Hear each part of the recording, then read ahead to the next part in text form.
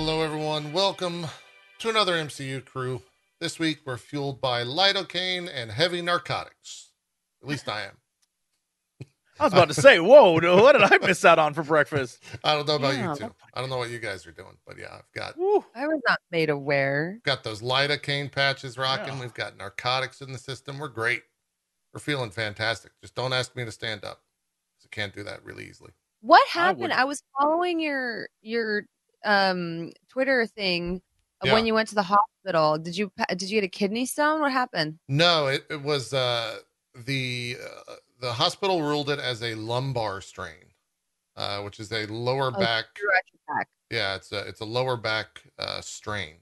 So I'm How did you like, strain it? could have been so I have been working out now for about 5 or 6 weeks, and I think it could have been a multiple. There are 2 or 3 exercises it could have been, but none of them were like significant moments. Like I didn't know that that's what happened when it occurred. In fact, I kept Did you working out. deadlift? No, it was a goblet squat is what I think it most likely was. But it also could have been, I do another exercise called a dead bug. It could have been that.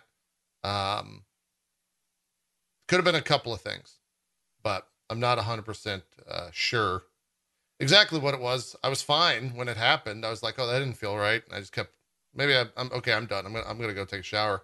Went upstairs, took a shower. When I got out, I had a hard time like putting clothes on. I was like, this is weird. I walked out to the car and like got halfway into the car, then realized I can't move like at all. Like I'm stuck. And so I stood up in the garage, and that was as far as I got. And we called an ambulance and all that shit. So off to the hospital I went and sat there for 4 hours. They put a bunch Did they of stick some stuff in your back to like numb your ass out, or was it? yeah. They gave me a shot in my no, it was in my left arm. And then gave me a bunch of pills and said, good luck, have fun. I was hoping they were going to give me steroids into like the actual lower back. But apparently they don't do that unless it's like absolutely needed. So maybe I didn't complain Well, I guess enough. it's good it wasn't absolutely needed, right? Yeah, right. So, but it took like 4 to 8 hours, and then I could finally walk. But it's like an elderly person's walk where I'm like hunched over and doing this kind of thing. And then I was able to stand up fully straight this morning. So there's progress has occurred. I should be back by, I would think, about a week. They said it would be about a week or 2 for a recovery process. Well, that's good. I want to say, hilariously, also shout out to Dr. John. Yeah, I saw Dr. John. I saw your messages. He's great. Dr. John out there saving lives. He's crushing it. He was so I was when I was standing outside and like literally didn't move for 30 minutes. Aaron's like, what do you want to do? I have to go back. Like I've got meetings. I can't just stand here all day with you. Right. Like I got to do shit. And I was like, well, I don't want to call an ambulance because it's going to be stupid expensive. And she texted John. It was like, do we need to call an ambulance? And John was like, yeah, call one. And so we just called one. So he's the reason why I went to the hospital.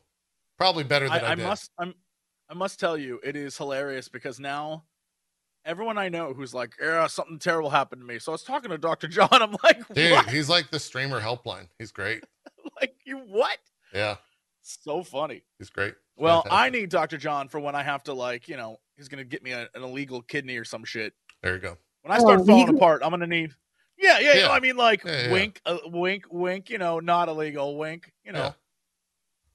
It's true. When they need those wink, body parts. It's true. How was Chicago, Jesse? I was going to come up there, then all this shit happened. I would have loved to see you. It was great. I did 2 things I've never done before. The first night I got there, Crendo was like, bro, I'm going to take you out for a good night. We went to medieval times. I was like, oh, what? God. You never been to medieval times? Okay. Never been to medieval times. I feel like that would be like, I feel like you were born That's at very medieval Jesse times. thing. Yeah, it's like Yeah, the most that's Jesse very thing. I got drunk enough that I tried to get the wenches to revolt against the queen. We had a guy, he named himself, his name was, I think, Mike or Ryan, don't remember, but he said, hi, I'm your man wench.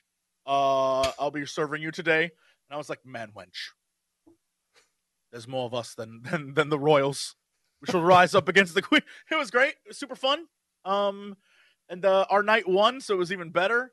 And it was the craziest thing I've ever seen. I was like, I didn't know that when they fought, that it was like the most over. It was like watching Star Trek fighting in the 60s. Did you never see Cable Guy? Like, with Jim Carrey? I mean, I have, but in that they're like actually, fighting. Yeah. In this, like a dude would swing and a guy would roll 50 feet. It was like the craziest thing. I was like, this is amazing.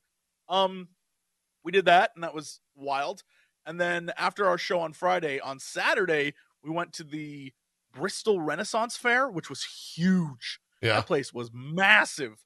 And we walked around tonight. People watched, and there was a moment at the end of the day where it started to rain, and then like a bunch of dudes on drums started to like pound the drums, and I want to say 200 people got in like this wild drum orgy. I don't know what was going on, but it made me realize that like over the course of 2,000, 3,000, 5,000 years, humans have not changed, really. Those drums started, and people like was it like the started fucking, going off. Was it the scene from Zion? I was like, you know what? A good beat gets people moving no matter what. And it was like pouring down. And they were like dancing. I was like, this is tribal as shit. Like we're still the same people we always were. Like, this is wild. So it's pretty neat. I don't know. I've never done those things before. Did you get to see the Mud Man? I know Grindor was talking. I did see the Mud Show. It was actually, I'm going to say this unironically. Okay. The Mud Brothers were hilarious. They're called the Mud Brothers. Funny. That's who they are? Yeah. Genuinely the funniest thing I've ever seen. Shout out to our boy, Billy Von Billy. He was great. He was very funny. I assume they've been doing the show for 45 years, so like they know how to land a joke. Fantastic. Actually, really funny. So yeah, I enjoyed it. I never been those places before. I'm not a big like Ren Fair guy. Yeah. Not something I do often. So I was like, this was fun. Did you dress up? A big ass turkey leg, and it was all over my face. Yeah. Were you dressed up at the Ren Fair? Did Crindor just No, dress I up? wore a t-shirt and like okay. jeans because I was like, I don't want to get bug bites. Yeah. Oh, okay. Gotcha. It was I didn't dress up as anything. I do have a question. This is just something I'm putting out there. When did people start to become mushroom people? Pirates? Sure. Checks out. Fairies? Obviously. The Fae, very Renaissance. All these different like thematically D&D characters, sure. But there was a very high number of people dressed as mushroom people. Like Myconid type shit? Like a mushroom cap head. And I don't know when that started. I think it's have no idea. Instagram did that, Instagram was a mushroom cap. Because even the other day I saw a bunch of like Instagram is like crazy, guys. Like there's people on there that forage. Oh, sure, yeah. They go in the woods, and now you've got like cottagecore, and like mushrooms are considered cute now. See, back in my day, mushrooms were considered monstrous, but now I guess people think they're cute, and so. Wait, what is cottagecore? That are like, cottagecore is a romanticization of living in the country from white girls who've never lived in the country. Oh, that's my wife. Yeah, it's like well, she bought a cottage, so patterns, and you know what I mean. Yeah. Like I'm gonna gather flowers and bake bread and have a farm. Now, as someone who grew up on a farm, I could tell you, and anybody in chat could tell you, farming is hard ass fucking work. There's nothing glamorous about it. There's nothing. But these people are like, no, I would have one cow, and I'm like, yeah, and you would. Oh, I don't think she wants to do the whole cow thing. I think that's a subsect. Holy shit, Bronze. That was the most accurate arrow to the heart roast I've ever heard in my entire life. You've never been more apt. Oh my God. I mean, that's what it is. They're like, I long for the days of Little House on the Prairie. And I'm like, life sucked back then, boo, but you do you. Ye old cottagecore. Okay. Oh, I will say, I did see two people who were dressed up as gnomes, like very cute gnomes. They had like the rounded ears and everything. I want to say, best outfit at the entire. They look so cute. Are we talking like World of Warcraft gnomes or what? Like no, I'm talking like garden gnome. Yeah, like garden gnome. Okay. And they were so cute, and they were like holding hands the entire time walking around. And I was like, that is a goal right there. Like, that is very cute. Everyone else was like half pirate, half robot. There's one guy was dressed up as Ash from Evil Dead. And I was like, well, all right, that checks out. Sure. Like he traveled back in is time a at Ren one Fair point. just like an excuse to cosplay for these people? Convinced of this. Is it like a Convinced of it's like it. a cosplay Yeah. testing ground or something? My local Ren Fair, because this used to piss me off. I don't know why. I guess maybe because it breaks my immersion. Where I'm like, that's not. But my local Ren Fair has created one weekend where it's the multiverse theme. So now Oh, people come on multiverse weekend, which I prefer. So they have pirate weekend, fairy weekend. I think it's like the other one's like monsters and they have myths. like Or something. anime weekend. No, Oh, I think that all falls under multiverse. darn. Like, listen, if Okay. you have anything that's not one of these things, come on multiverse weekend. Otherwise, stop it. Don't come during I got Pirate Day. I got schooled because I was like, Krendor, I don't get it. Half the people here are pirates, and the other half have fairy wings, and that person is like a dragon man. None of this was in the Middle Ages. And Krendor goes, that's because it's a Renaissance fair. And I was like, whoa, all right. That sounds like Krendor. That's Krendor cadence. That's Got Krendor me. statement. Yeah. Touche. Yeah. That's how that goes. Got roasted. Roasted, toasted. Roasted. Yeah. Toasted. Yeah. Well, cool. It sounds like you had fun in Chicago. Yeah, Chi-town. sounds like you had a terrible weekend. Yeah. Let's find our happy balance. Let's find Bronze. What'd you do? Yeah, Tell us about what'd your you do? experience this weekend. What happened? What'd you do? Let's see. Okay, I took my first boxing class. Oh, how'd that go? And number one, as someone who works out pretty regularly, it is the toughest thing. You were in dead the in entire like world. 60 seconds, right? I slept at 8:00 at night. I was like, I slept like a baby. I slept like the dead. It is the hardest I've ever worked. And I felt like my aim was pretty good. But when you're hitting a bag for an hour and you're supposed to always land on the first two knuckles. Yeah. And I missed enough and landed on the other three that my hands were horribly swollen and bruised, and they've only just now recovered. I had to ice them.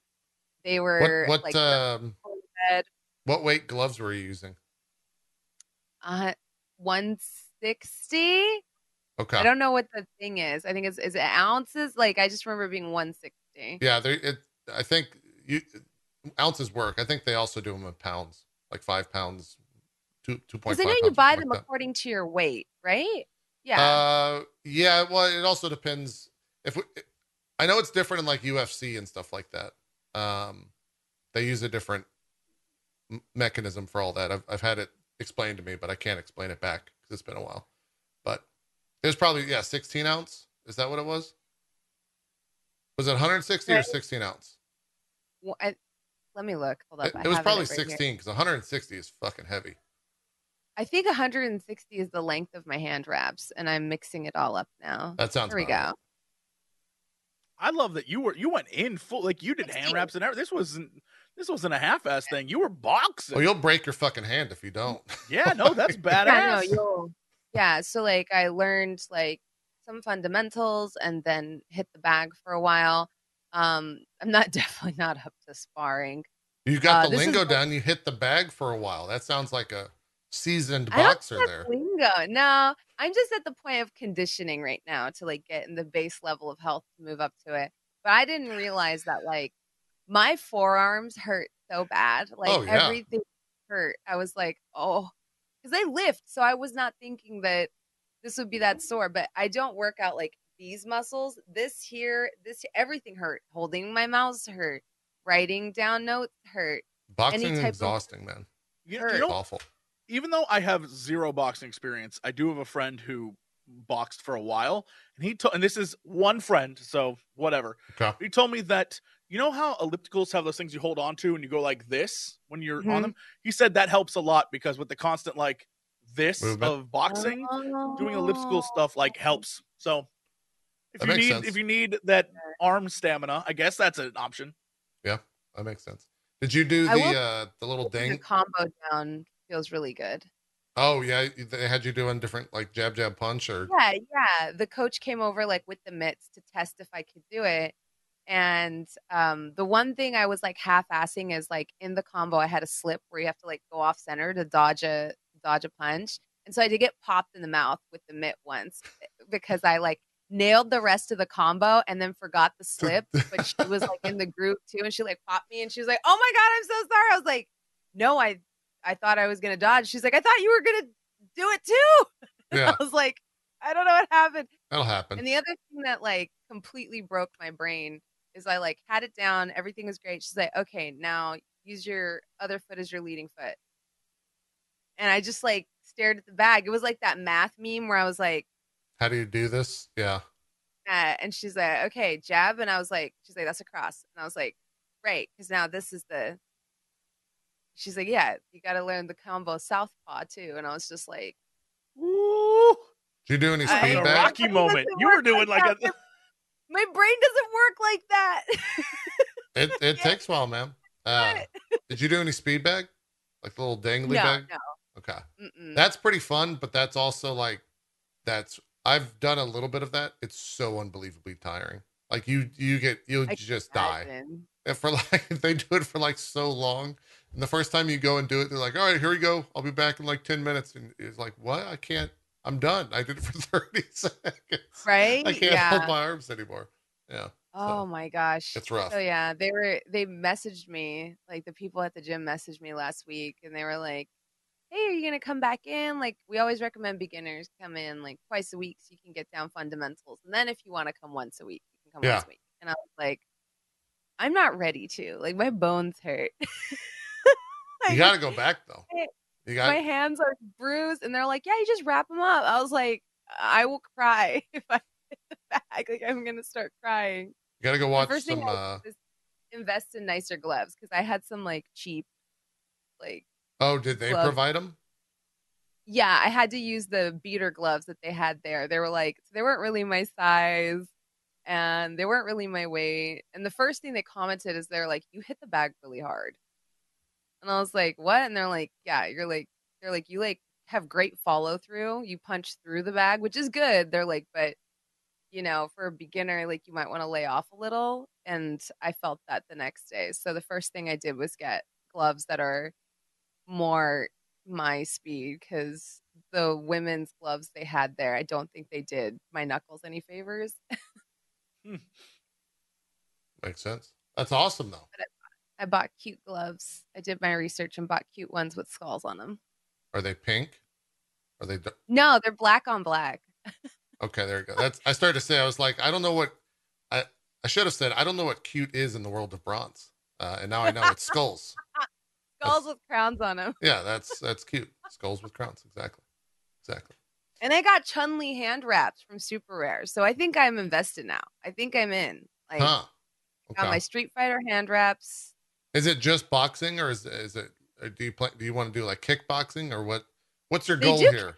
At the gym I'm going to. I don't think I'm ready for kickboxing because it's also exhausting. Just about put me into a coma. Yeah. So getting legs involved, I don't even know how that's gonna go. Yeah. Do you have literally never been that tired? You get your boxing shorts? Do you have those? No, I don't have boxing shorts yet. No. Can we look? Can we get the MC Crew logo on some boxing shorts for you, and have you get and in the back it says bronze, and then on the I'm just saying. Then I go to Streamer Showdown. There you go. And beat down on these people that only train for a couple months because I've been training for like a year. I would love to see that. I would love to see that. It would have to be Hotel Bronze. Oh my god. Oh, it would. Yeah. It would have. Are you kidding me? Yeah, Jasmine Hotel Bronze. Yeah. You don't think Hotel Bronze would show up to that fight? Hotel Bronze would be like, we'd have Hotel Bronze for 2 weeks beforehand. Oh my god. We'd just read her like Wanda Stan tweets or something for 2 weeks. I would be in the audience screaming like I was Adrian. I'd be like, "Go, Bronze, go!" Well, then we got to get you cosplayed so all up. Yeah, we got to get you like a wig and all that stuff going. It'd be great. I'll put the wig on and like the cardigan. Yeah. Like I'll be crying for the entire time. Yeah. The crying is all well and good, but would you believe in me enough to put money on me? Do you think I'd win? Ooh. Are you fucking kidding? I would, of course. Are you kidding me? Aww. I'm convinced you would pummel some. If they put you against another streamer, you kidding me? I would put money. The only thing I wouldn't put money on is you stopping in time before doing real damage. I think you would go like berserker rage and start actually hurting them, and they'd have to pull you off. This is what I think. I'd be like, nope, I'm not putting money on that. Yeah, I agree. That sounds about right. Rage is a good motivator. Well, yeah, agreed. I'm just saying, they'd be like, stop, she's already dead. Stop. You just be like, ah. Start punching the ref. Start fighting the audience. Yeah. Oh my gosh. I did always love wrestling for that. I live for the drama.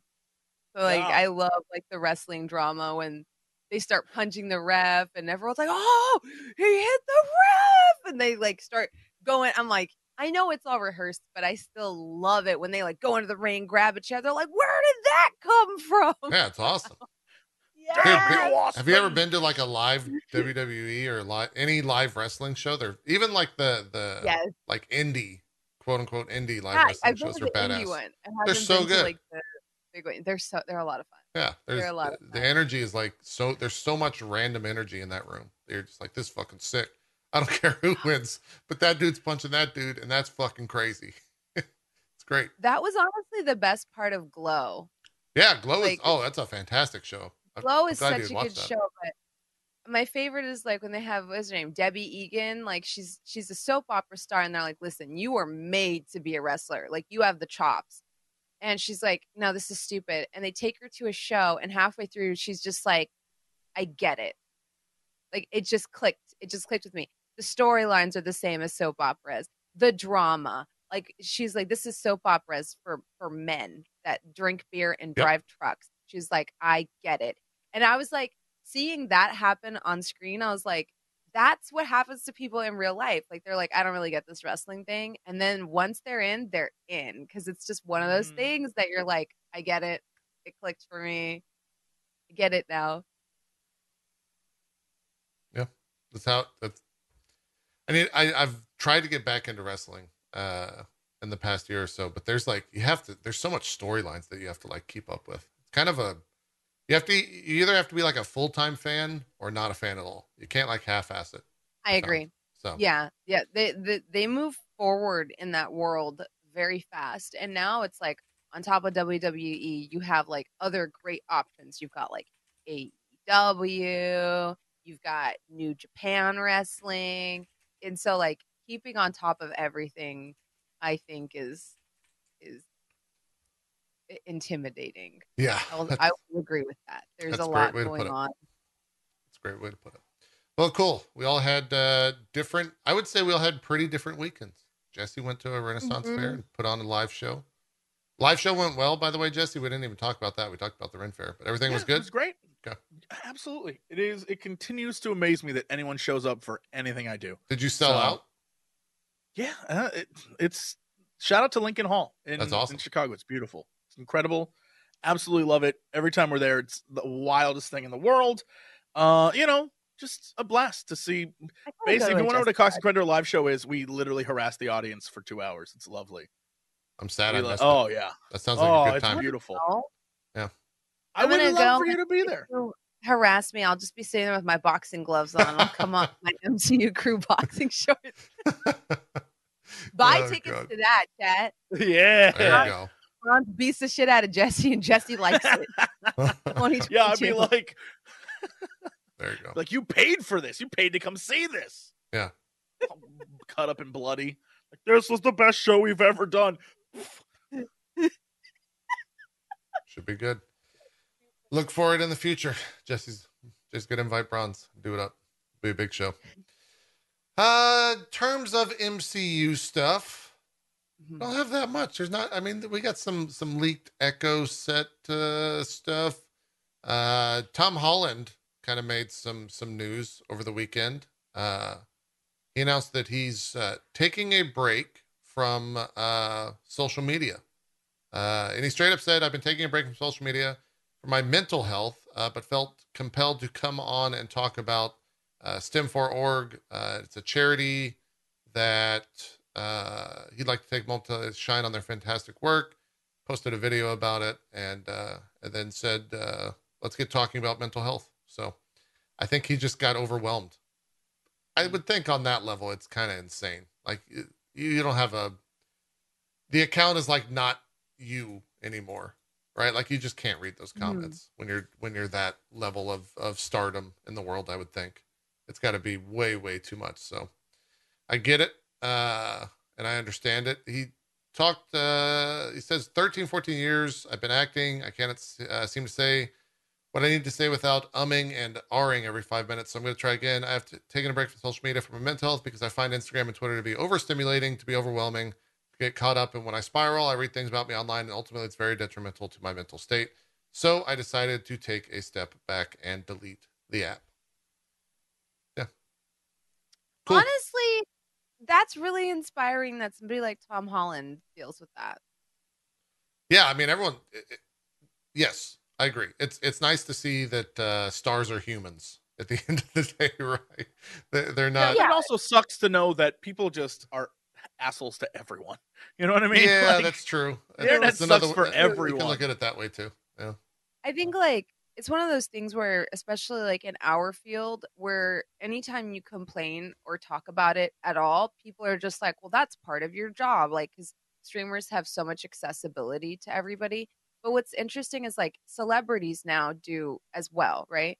I was actually like discussing this with Jeff Robinson on one of our like last podcasts, was like how I felt like human beings aren't really equipped to like deal with that. Like we haven't evolved to that yet because it wasn't that long ago that you basically lived and died within 20 miles of your town. Like that wasn't that long ago. And Hmm. maybe you knew 30 people. And I remember like even in the beginning of Facebook, your average person would have like maybe 30 friends. And now it's not uncommon to have like 600, 700, 800 friends, right? Like, and these are for non influencers. Like, these are people I know that just are on Facebook that have that many connections and stuff. And I think influencers and actors and stuff of the past, maybe people didn't like them, but they didn't have to hear about it as often if Yeah, you it think wasn't in about your it. face. Yeah. Yeah, a critic might say, "Oh wow, this person sucked in this movie." But imagine if Halle Berry's Catwoman came out now. Like people hated that Morbius. back then, right? Morbius. Yeah. Like you just get turned into like a fucking joke. Like Yeah. in Morbius, at least it was like funny, haha.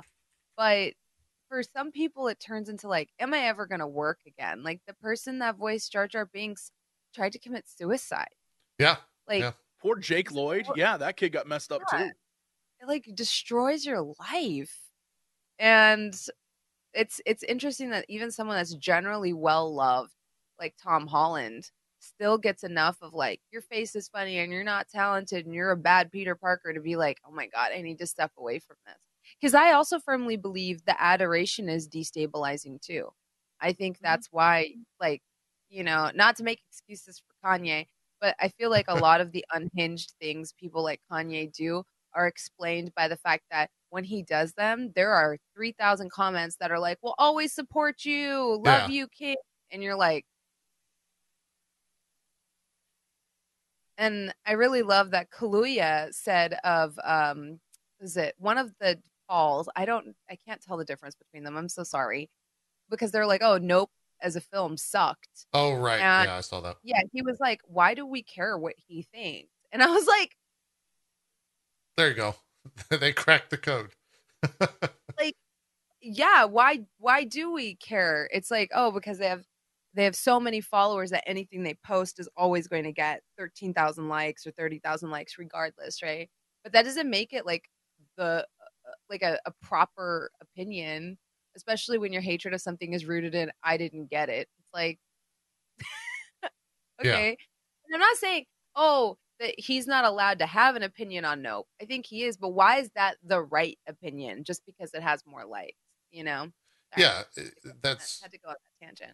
it. Just becomes a numbers game, right? Like anyone's allowed to have an opinion, which is fine, and you can't fault the person for having an opinion. That's life, right? People are allowed to have that. It's just when you get an audience that is that size, there's always going to be a Mhm. portion that size that is very aggressive and combative, and you know, goes on the like what's it called? Goes on like preaching their word, basically, and their word is law, which is the scary But part. we're also like in a weird space where what is a friend? You know, like when I like think of friends, there's friends that you like hang out with and you see all the time. And then there's this friend group that's like, I see them once a year. And then there's this friend group that we've never met. And there's this friend group that like, I'm friends with them because we played again. Like there's levels of friend now that are wide. Before it was like, we're acquaintances or like, I know that person, that kind of thing. So there's this huge wide variety of it.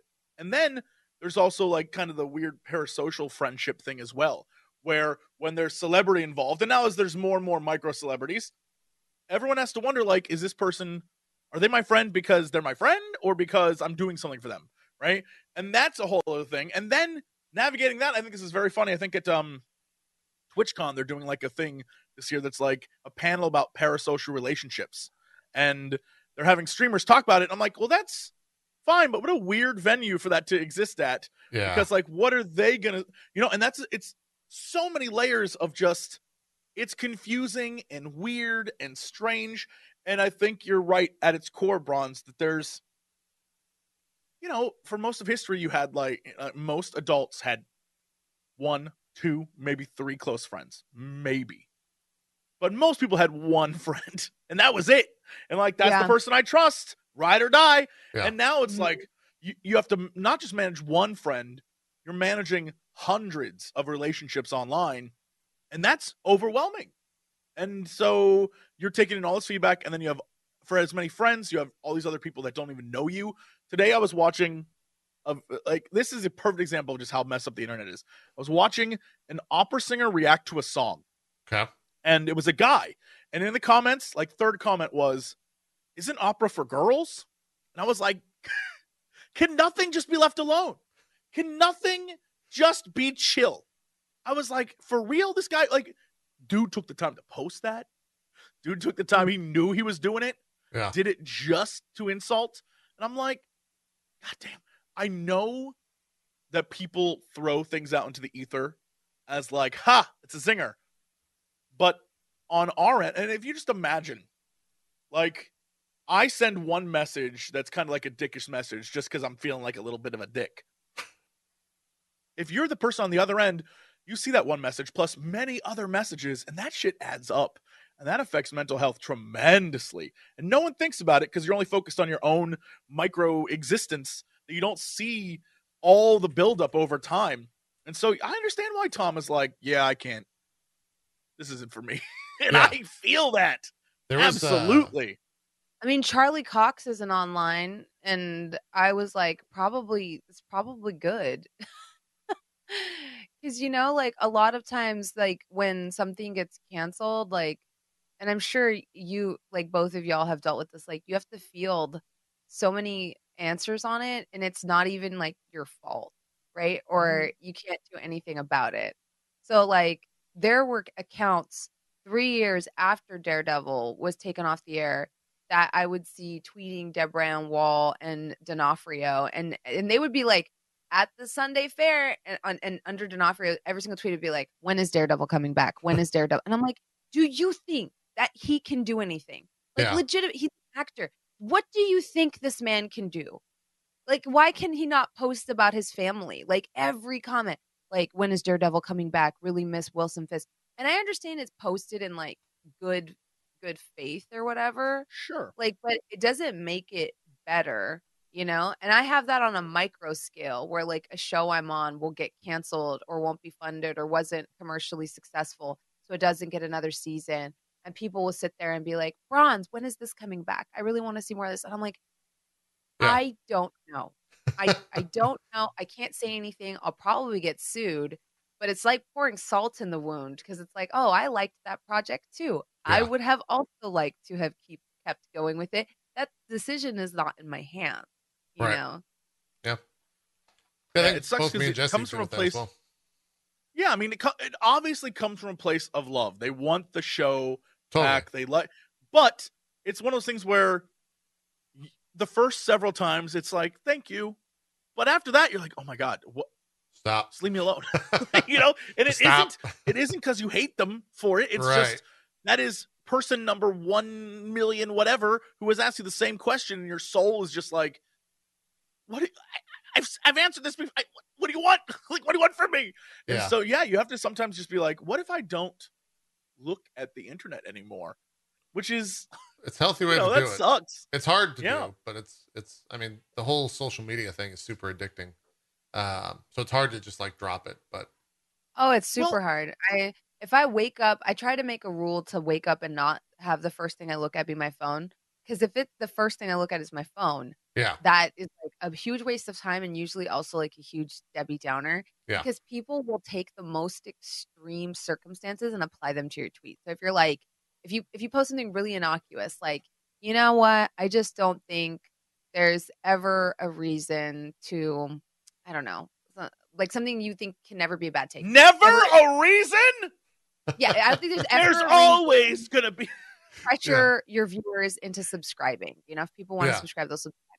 And someone will take that and be like, well, sorry, I live in a cardboard box and my mother is dying. And if I don't get they trauma dump you on it. And you're like, okay, in that case, maybe it's okay to coerce your audience into subbing. I'm talking about in general, you know? And I remember like even on stream, I was talking about, well, somebody asked me, they said, Bronze, how do you stay organized? And I said, well, for me, this is what works. Obviously, I'm not an expert. And there was like 18 comments that were like, this is just ableist as hell.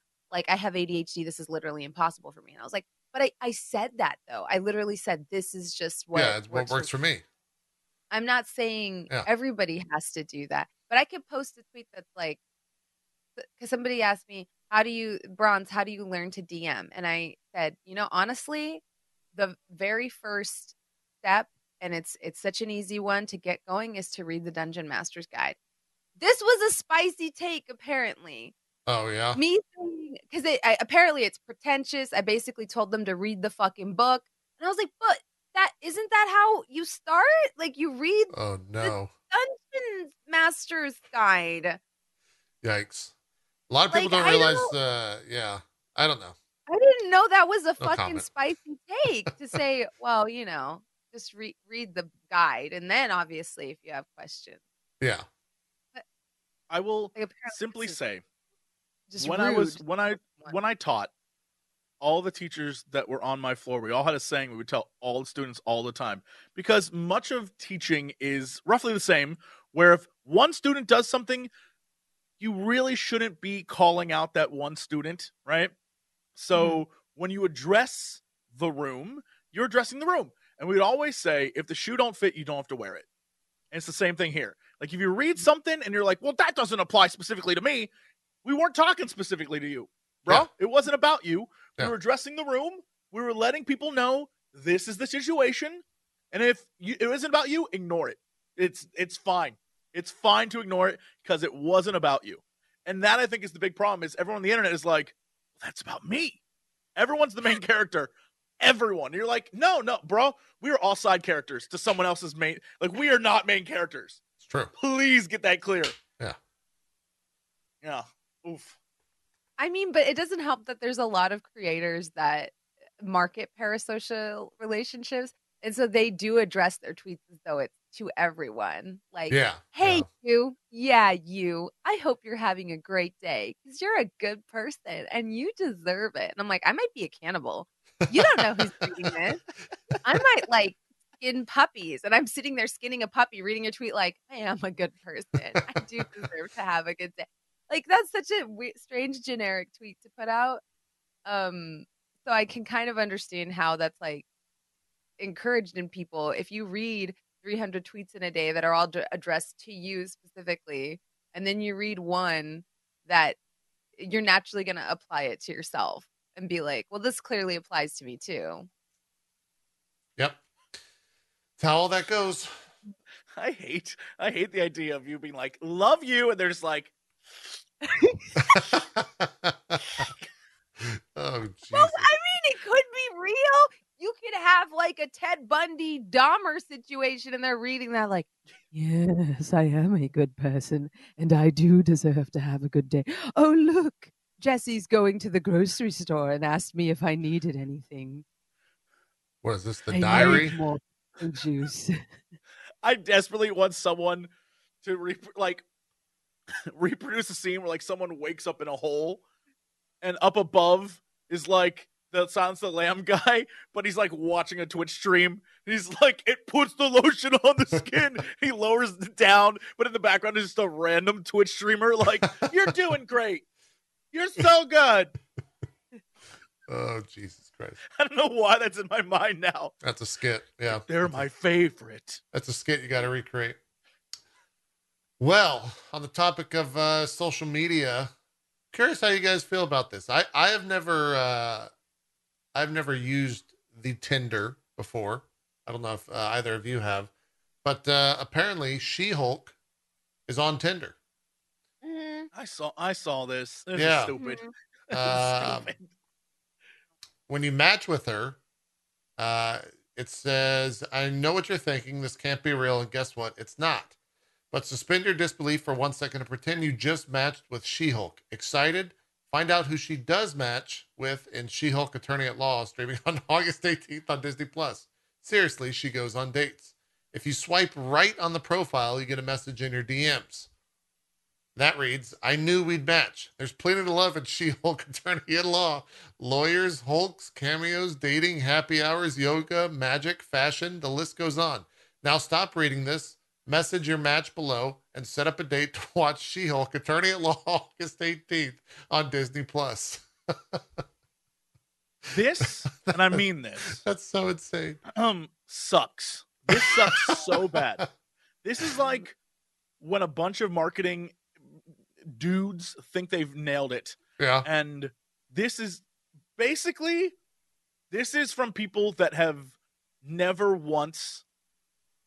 had a, like this is the we always have had a date guy. Don't gotta worry about it, guy. I feel terrible if like you go on a dating site and the first match you get is like an ad. Oh my god. Have there been ads on Tinder? But like I've never seen something like this on Tinder where you've like matched with a. I know there's a lot of. I've heard from people. There's a lot of fucking fake accounts. Like, sure, well that's definitely true. Fake. Yeah, a lot of catfishing and whatnot, but I've never seen like ads before. Like that's where I'm. Here's the problem with this, and I think this sucks because they're definitely playing into the fact that like in the trailer and stuff, it's She-Hulk's like trying to get some whatever. There's two. I don't know if it's the same ad company or if it's just two different angles, but I think this sucks complete ass. But around LA, on all the bus benches now are ads for She-Hulk Attorney at Law. And that is brilliant because it's an attorney ad on a bus bench. They're like, that's great advertising. That's genius. This whole like Tinder thing, there shouldn't be a Tinder ad anywhere that's like, hey, like if they had an ad that was just like a goof thing, fine. But if it's like, hey, swipe and find out, like I don't swipe to find out more about She-Hulk. Yeah, I don't know, man. That shouldn't be. It's weird to monetize love in that way. Does that make any sense? Like it seems like, I guess though Tinder, from what I'm aware of, Tinder's more of a hookup app. So what do I know? Yeah. But yeah, it doesn't. It feels like this was one of those. We're gonna try to be boundary breaking for the sake of boundary breaking without thinking about what it is. Does that make any sense? They wanted to be the first to do it, is what you're saying? I guess. I don't know. It just seems so I don't want to say cold, but it seems like no one thought about it at all. They thought it was like a funny idea and they ran with it rather than be like, would anyone be upset that like they went on this dating thing to find a match and what they got matched with was an ad? Right? Like it seems like so callous. I don't know. It's weird. I'm curious what the like from Tinder's POV, what they charged Marvel for the frequency of that to pop up, right? Because like that's got to be the amount that dictates how much money Marvel had to pay. Is the frequency that will show up in someone's algorithm when it comes to swiping, or is it like if they mention certain keywords, like if if they say like, oh, I like superhero films, or oh, I like Marvel, or something like that in their profile, if that is like the keyword that then matches them up. Uh, that's what I'm interested in. We'll never know, right? Like, there's no way of actually knowing how that works. But Yeah, you know what?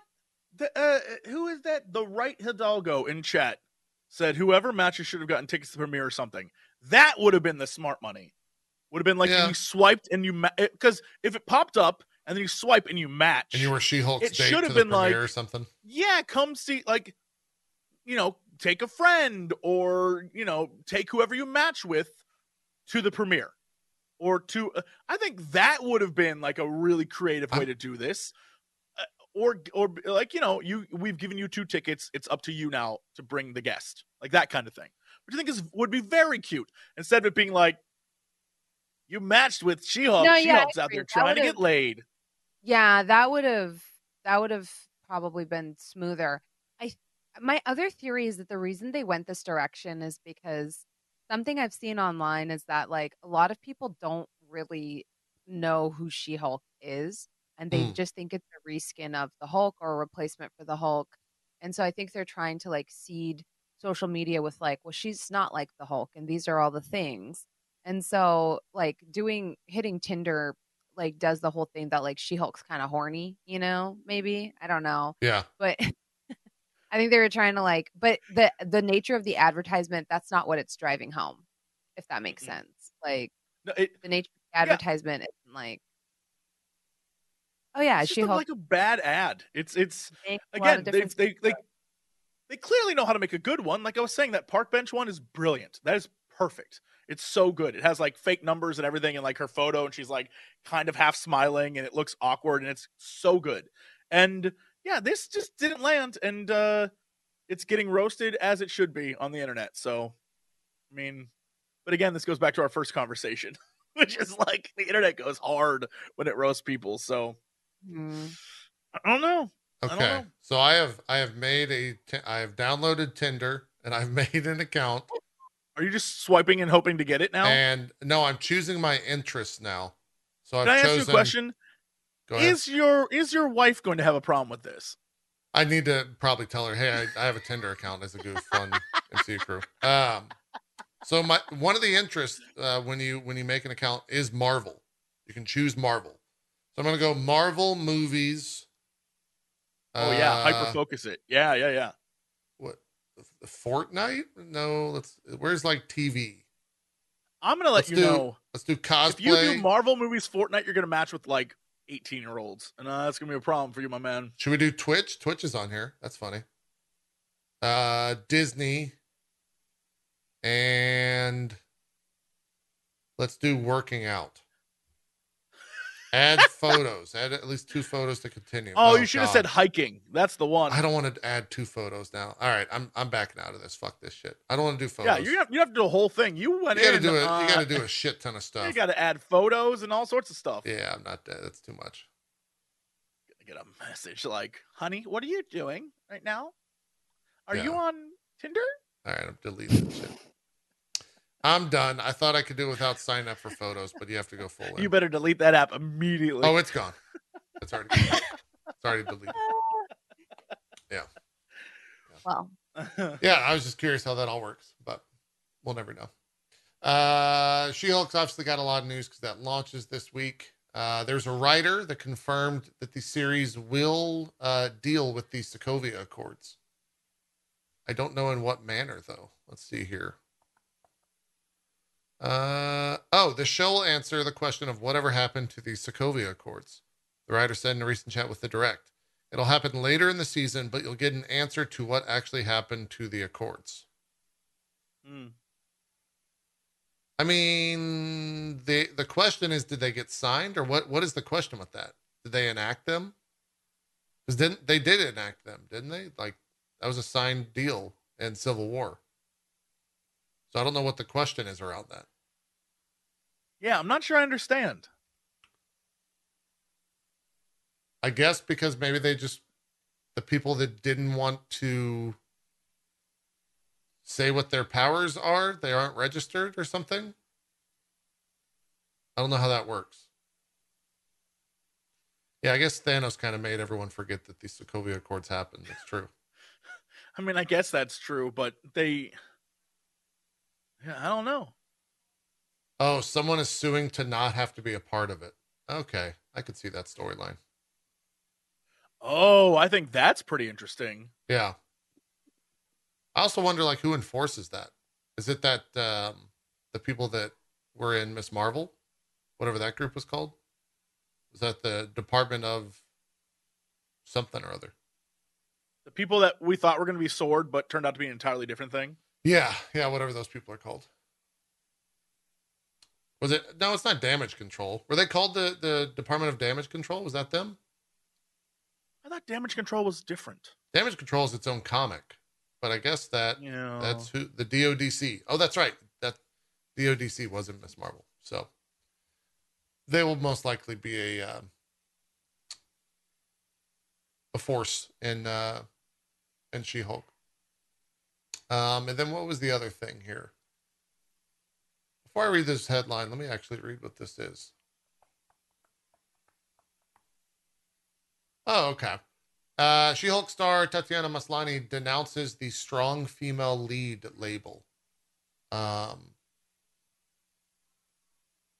She says, as female leads with comic book projects become more frequent, Maslany hopes that her fellow heroines will be seen as not a big deal. Quote, I'm really interested in when these marginalized voices get to speak without it being like, oh my God, it's all women, or oh my God, this is a story about queer people. And those stories become as innately expected as they are now special. Because it's reductive, it's just as much a shaving off of all the nuances and just as much of a trope. It's a box that nobody fits into. Even the phrase is frustrating. It is as if we're supposed to be grateful that we get to be that. I do think there's been this paradigm shift. It takes time. It's about finding new ways to tell stories. What made me go, oh, okay, this feels fresh and surprising is that it feels deeply, and if I can use a binary term, feminine. Maslany continued. There's a girliness to it. That word is often used as a derisive term. I've never heard that phrase before. But to me, there's a celebration of female friendship in She-Hulk that's really fun. So there you go. That was a full quote. What is derisive? I've heard divisive. Is this the opposite? Derisive is like, expressing contempt or ridicule. Okay. Cool. I think that's a cool. Good for her. I think she's right about that. I hope she continues to push that more. That was the most how do I describe it? The most like don't cancel anything. Sorry, I guess. You know that meme? Like yeah. Yes. I didn't read that, but I'm happy for you, or sorry, I guess. Yeah. I mean, she is right though. Like that's going to be the general term or the general phrase about this on social media is, oh, this is another like all female thing for Marvel. I'm not going to watch that type deal. Or, oh, this is going to be another, like, it's a queer character. I'm not going to watch that type deal. That's going to be like a major storyline for social media, I think, going into this, which, you know, it sucks. And so hopefully this can help change that whole notion. But that's a monumental task, I think, that will take years of kind of chipping away at that for it to actually occur. Sandman is dealing with that, and a lot of this stuff was in the comic. Yeah, yeah. Like they're like, ugh, like there's no straight relationships in this, and I was like, that's how it was in the comic. Right. Yeah. Okay. You know, like it's really weird, like because it's not a new comic, and people are acting like this is new. Like they're like, oh, they're just wokeifying it, and I'm like, but I hate that term. How it was in the comic. So I don't know what to tell you. Like, you're kind of snitching on yourself that you didn't fucking read it.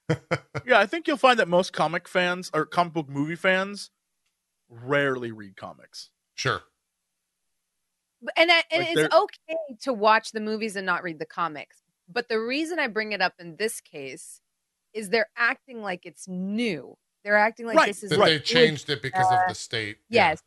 Like, whereas She-Hulk is not a new character. So this is not a part of Disney's new agenda because She-Hulk has been around for a minute. Disney's new agenda. That shit's hilarious. you've seen those videos though, haven't you, Jesse? There's a lot that are like, this is just another part of Oh, Disney brainwashing, absolutely. grooming children. And you're like, but this is old. Like, this can't be part of a new agenda because the source material is old. Oh my God. I haven't seen, is that a real thing? So one of my chest says it's the MCU. That's like Yeah, the they say popular that. phrase now. They say that. Look, It's one that threw me was like Gina Carano's character was hated by so many people. And those same people heel turned the second she came out being anti-vax and all that. And they were like, how dare they fire her? But those same people, if you go back and look, and they're like, oh, great, Disney pushing their agenda again. Yet another Mary Sue in The Mandalorian. And I was like, but now they love her. And I was just like, that's crazy. Like, that's because y'all everything's motherfuckers it's team hate based. her. Yeah. Everything is team based now. It's like if you're on our team, we love you, and if you're not, we hate you. That's it. It's as simple as that, and it's so messed up. Yeah. That's true. That is true. You guys want to see what Kingpin looks like on the set of Echo? Yes, please. Yeah.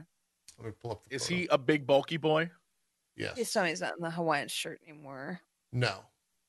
They put him back in his original outfit? It looks like that, yeah.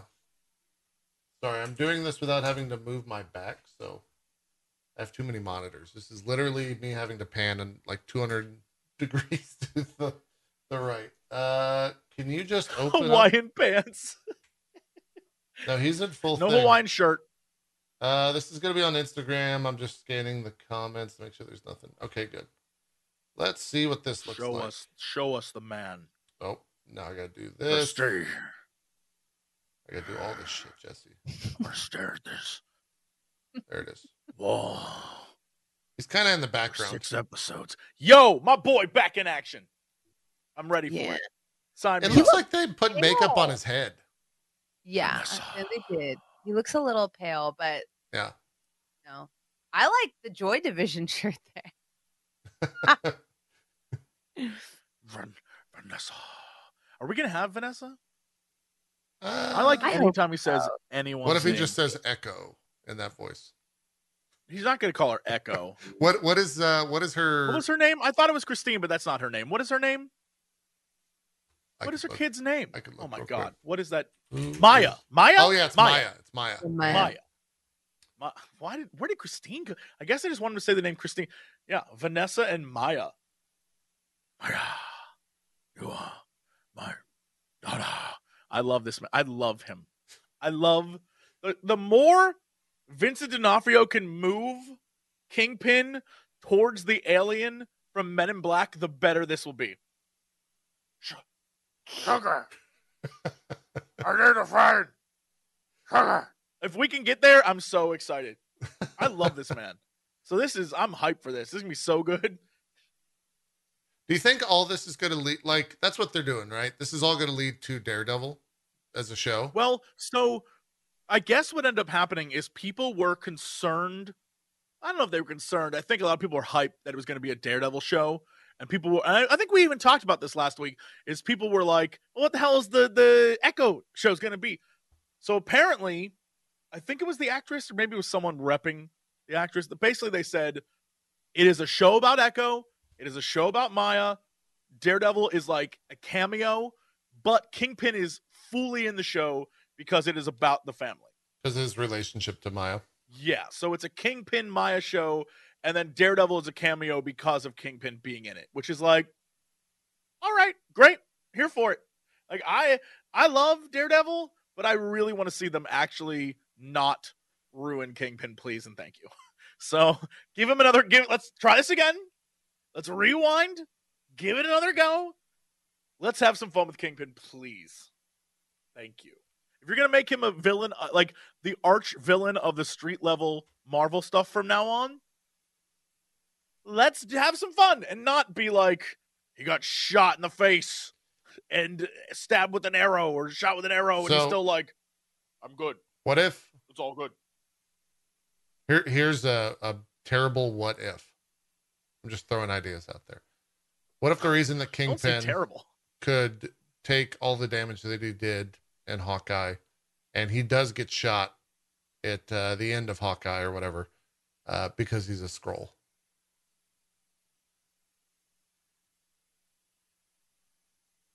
And that's like revealed to Echo. That's part of the plot or something. Is that terrible? It is He's a terrible. Skrull and explain why he tanked all that shit. Yeah, that's what I'm Right. saying. Yeah, it's terrible, but it's fascinating. It's like the kind of terrible I would watch. I would Same. say it was terrible the entire time, but I'd be like, I got to see where this goes. I I'd got be to like, see where they that's lead. stupid. That's so stupid. It's so stupid. Next episode. That's so stupid. Yeah. Like, this is the worst thing. Oh, okay. 5 hours later. Like, Yeah. wow.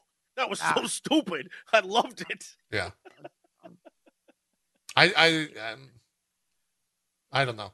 That would be enough to like actually, I guess the same way you guys were just describing, that would make me excited to watch the show because it actually makes the idea of an Echo standalone show exciting because there's something else going on besides Echo as a character. Because I just, yeah. Again, it comes down to what the story is.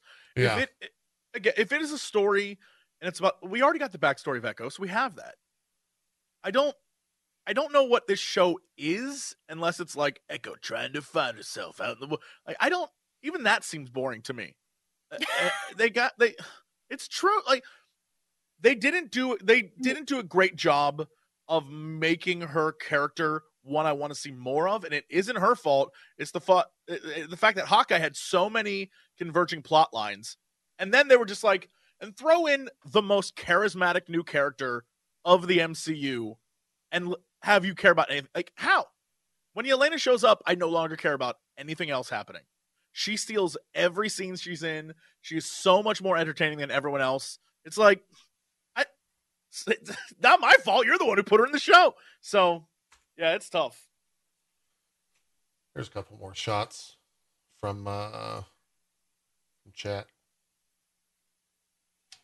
Man, oh God, dude, he looks bulky as shit. I'm here. He looks for like it. Kingpin. Yeah, I mean, it looks like the comic accurate Kingpin. Not that he didn't before, but now it's even more so, I think. Yeah, now it looks like he has that bulk. Where before he looked like a big dude, but now he looks like he's got like shoulder strength. Like, he looks like he's like all like neck muscle. I'm here for it. I love that. The thing I'm not here for is the fact that like I can see his boxers through his white pants, but like they'll fix that in post. Oh, right here? Yeah. I Or think those that's are just pockets, the crease. whatever it I is. think that's just the crease, yeah. Oh, Honestly, no, you can totally a see lot that. of- Yeah, you're right. Yeah, a lot of costumes look so stupid in real life. I have to be honest. Like, a lot of it really is like lighting is a big one in post. Yeah. Yeah. Yeah. Lighting being like the huge one.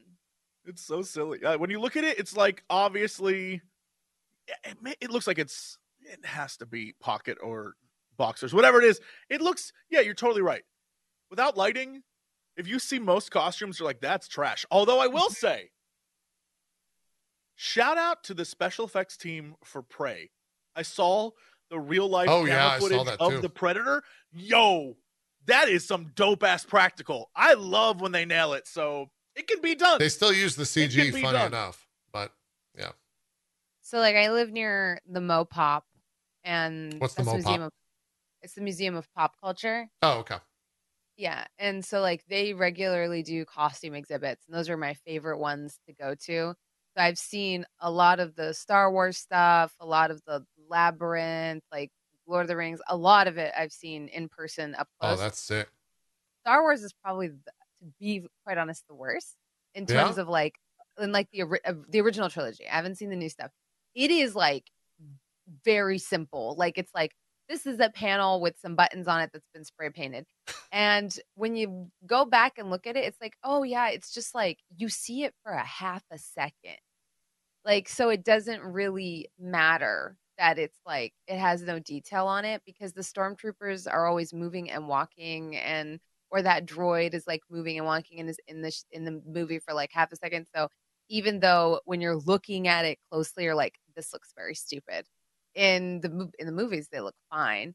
And then the other thing I noticed was like when you looking at the puppets for the xenomorphs, because I went to their horror exhibit. Those look dope as hell. Like Oh those yeah. actually, yeah.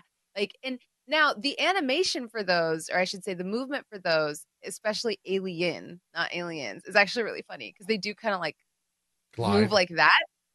But the puppets where they used puppets are actually like they built them out and made them look insane. And the only thing I noticed that's different when you're looking at it under bright lights is that the skulls are a lot more transparent than they are in the movies. I would hazard to say they're actually scarier looking because you can see like the top of the xenomorph's head almost looks like a membrane and you can kind of see everything underneath. But in the movies, it looks like matte black because it's not under this like bright fluorescent light. Yeah. That's awesome. Mm. I didn't know that. I know they've done a bunch of like Marvel outfits at those. Yes, Yeah, and that's across the where I country. was like, these That's costumes what are I wanted to go actually see. they're cool, but they don't actually. I've seen cosplayers that look fancier than like the Yeah. Black Panther. Well, I was That's like because really surprised. yeah. Is there something to like having seen them yourself? Is seeing something on like a mannequin less interesting than seeing it on a person? Like, does the mannequin actually take away from the costume? You know I what I'm will agree asking? that the mannequin does take away because it's not properly fitted. But I Yeah. think it was like, what was it? PAX 2019. They did the partner party at the Mopop, and it was at the Marvel Oh, exhibit. Yeah, which was super cool. I feel like I hung out with Aaron there actually, JP. I think that might she have was been the probably first time there. Yeah. Yeah. Aaron in person. Yeah. So they did it at the Marvel exhibit, which was super cool. The props look really nice. Like if you see like the like any small prop like the Infinity Stones and stuff like that look really cool. But then like the costumes, I think they do a lot in post and on Marvel stuff because they look really flat Mm. in person. Whereas like cosplayers go in and make them look, they give them a lot of texture. The costumes for that, I think the most ridiculous costumes I've seen are Lord of the Rings. Those are like you could take this off the mannequin and put it on a person and they would look like Aragorn. Like their costumes are insane. Yeah. But if you watch those like behind the scene things, you know for a fact, like everyone in Lord of the Rings was like, "We are going to do everything we can to bring this vision to accuracy in life," and it, like you can, and all you need to know is just by watching Lord of the Rings and then watching the Hobbit trilogy, you can tell the level of like Yeah. love between the two, and that's for all movies. Like when I here in LA, anytime you go to like an ArcLight, even though they're almost all gone now, they always have costumes from all the different movies. And so, Multiverse of Madness, they had all the costumes from that, and you know, looking at them, like they're whatever. And it's really weird because you think like, oh, that would look really cool. I want to see Doctor Strange's outfit. When you see it, you're like, Eh. it's all right. Yeah, I think with Marvel, the biggest thing is and this is just based off of watching behind the scenes stuff for Stranger Things. They probably need like 40 of them. Yeah. Because of the wear and tear, or The the wear different and shots, tear, and yeah. they need a clean one, they need a dirty one, they need one for the stunt double, they need one for the like action double. Like they need so many of them.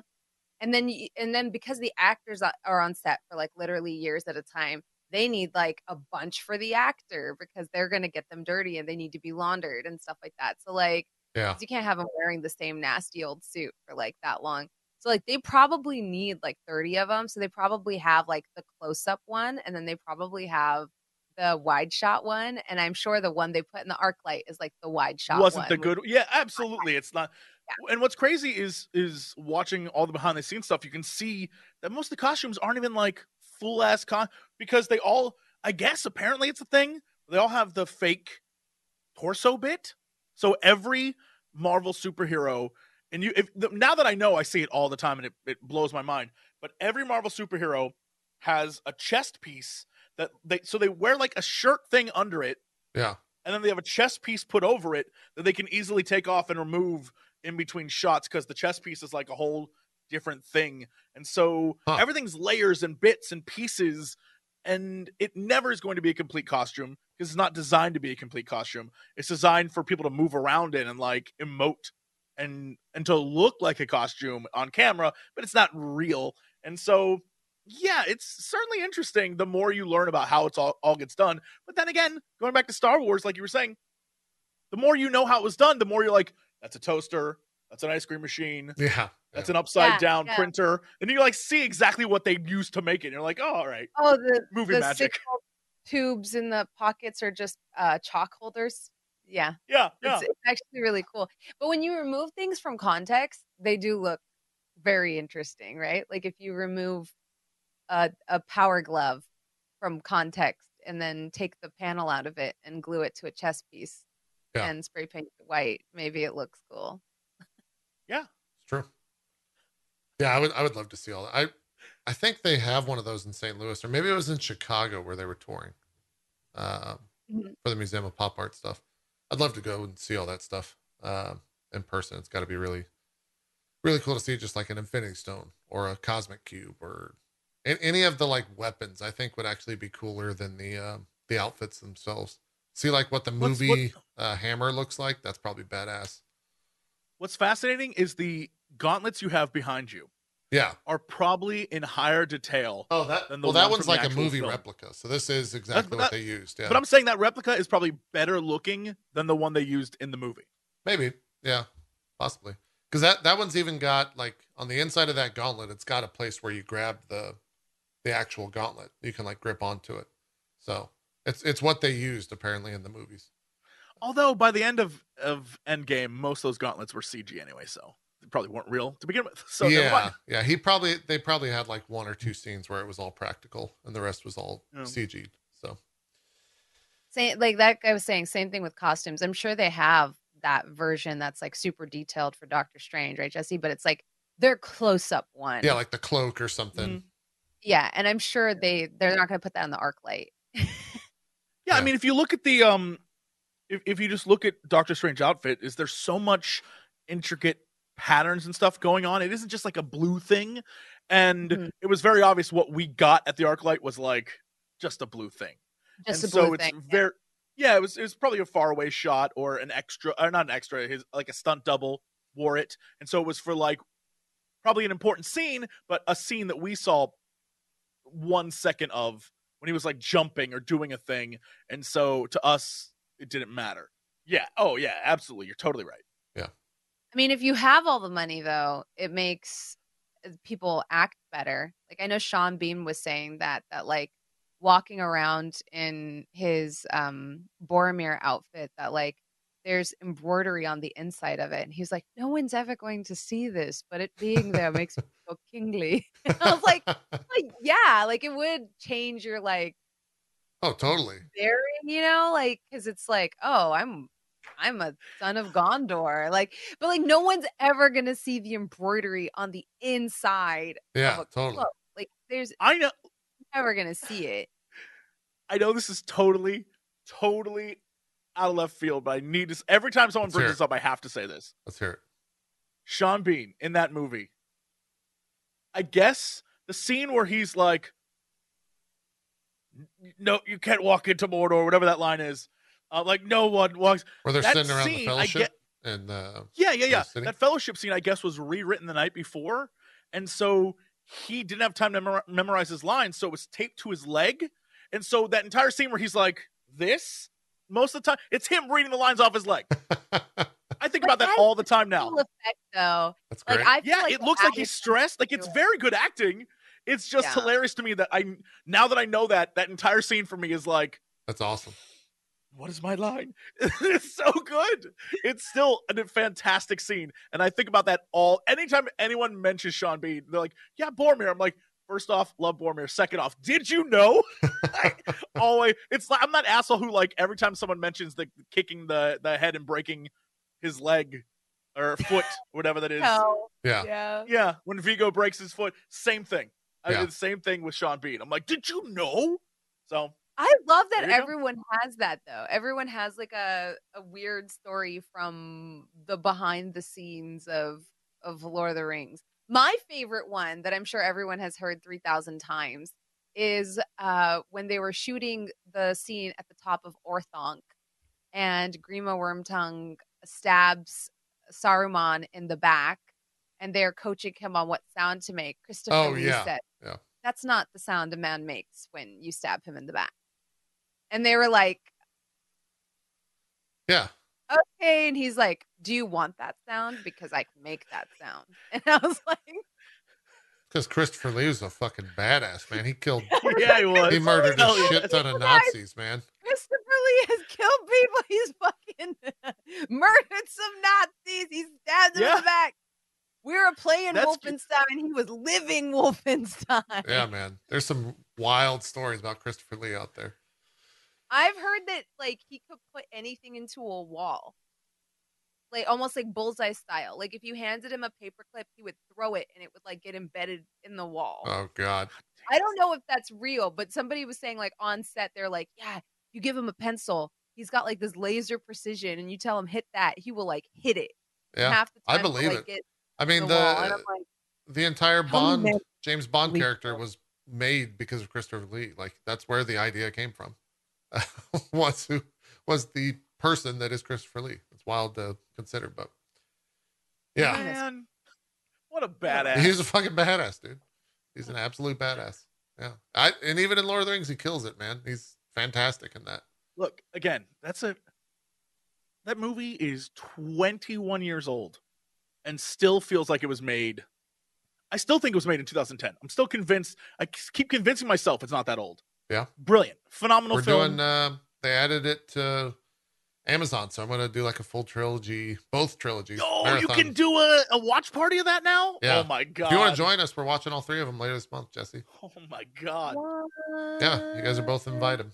We're gonna do the first 3 Hobbit films on a Friday, and then the Let me know original when you get to trilogy Lord of on the a Rings. Saturday. I'm all right. I'm all right with the Hobbit. It's on 26th. It's the extended edition, so it's Extended edition 9. of The Hobbit. I'm more than all right. It's fine. I think it's Yeah, 9.5 fun. hours on the 27th. But do you want to miss the part where old boy comes out on the battle board and is like, "Oi, I'm about Yes. to be very Scottish." Yes, You know? I do want to miss that because I've for only some seen reason those he's films CG once. when none of the other dwarves are. Why is he CG? None of the other dwarves are. I'm all right. I've only watched the original or the second trilogy once, so I'm curious to see the second dive in how it goes. That first film's fine, I think, still. But the First second film's one's fine. Fine is the correct word. First Yeah. film's fine. After that, off the rails. We'll see how it goes. I'm all right. No, I We'll see how it agree. goes. I'm excited for that though, because it's been a while since I've watched them. Speaking of What the movies could have been. It's true. Speaking of excited, I'm curious where are you guys at in the She-Hulk excitement? It comes out on Thursday. Are you expecting more I don't know. How do you guys feel about it? I don't know where I'm at. I love more Marvel stuff. I am not a She-Hulk fan going into this because I've never read the books. I love Tatiana Maslany. I think she's an incredible actress, so I'm hoping she kills it. I just don't know how it's going to be. I have zero expectations. I'm trying to set them very low. Yeah. Because I went into Miss Marvel knowing nothing, and I was very happy for like a little bit, and then that show went off the rails. And so for this, I know what I'm supposed to be expecting. I know that I'm expecting like some wacky fourth wall breaks and like some funny goofs, and I expect it to be more of a comedy than a action-y show. I know what I'm expecting. But I also know that every time I've had expectations, Marvel has not delivered on those. Not like good, bad, just like what I thought it was going to be. It's never been that, ever. Okay. The only thing they've ever done where it was what I thought it was going to be was when they said we're going to do Thanos. And in my mind, it was like, all right, well, as a kid, I read Thanos, and Thanos kills half of everyone. So if they don't do a storyline where Thanos kills half of everyone, and then they did. And it was like, oh, okay, that was my expectation met. Every other time, it is they've always done something different. And so I don't have a clue what to expect here. And we'll see if that's good or bad. I don't know. Yeah. Bronze, I think you're probably closest to the source material per usual. Yeah, I'm a big She-Hulk fan too. Like, okay, so you're entering into this as a big fan. Yeah, I'm a huge fan. Where am I on the excitement scale? I'll set up if they do a 1-to-1 of the comic, Uh, is that what you want? Or do you want an original take on it with the comic being a guide? I think if they did follow the comic more closely, especially like the Sewell run, then I think it would hit that scratch for me of or hit that itch, scratch that itch. That's the word. Yeah. Of not being as formulaic as a lot of the other Marvel properties have been, because then it would be a courtroom drama. Right. And like I said, if they did the Lincoln Lawyer with superheroes, that would be the dream show, because right now they kind of all fall into the same thing. And that was my big disconnect with Miss Marvel, was going the route of all these other shows where I'm like, I thought this was going to be like a teen drama, you know? And now it's kind of like Scott Pilgrim style. And now it's turned into just what every other show is. And so I really hope this doesn't go down that path. Like that's my hope.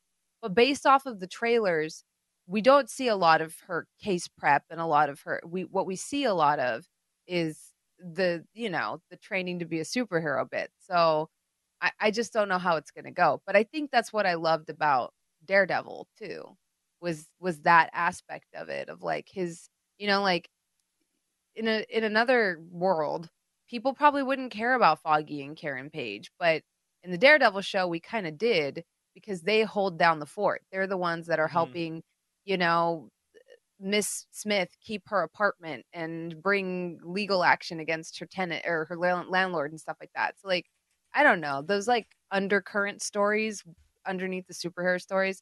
That's what I like.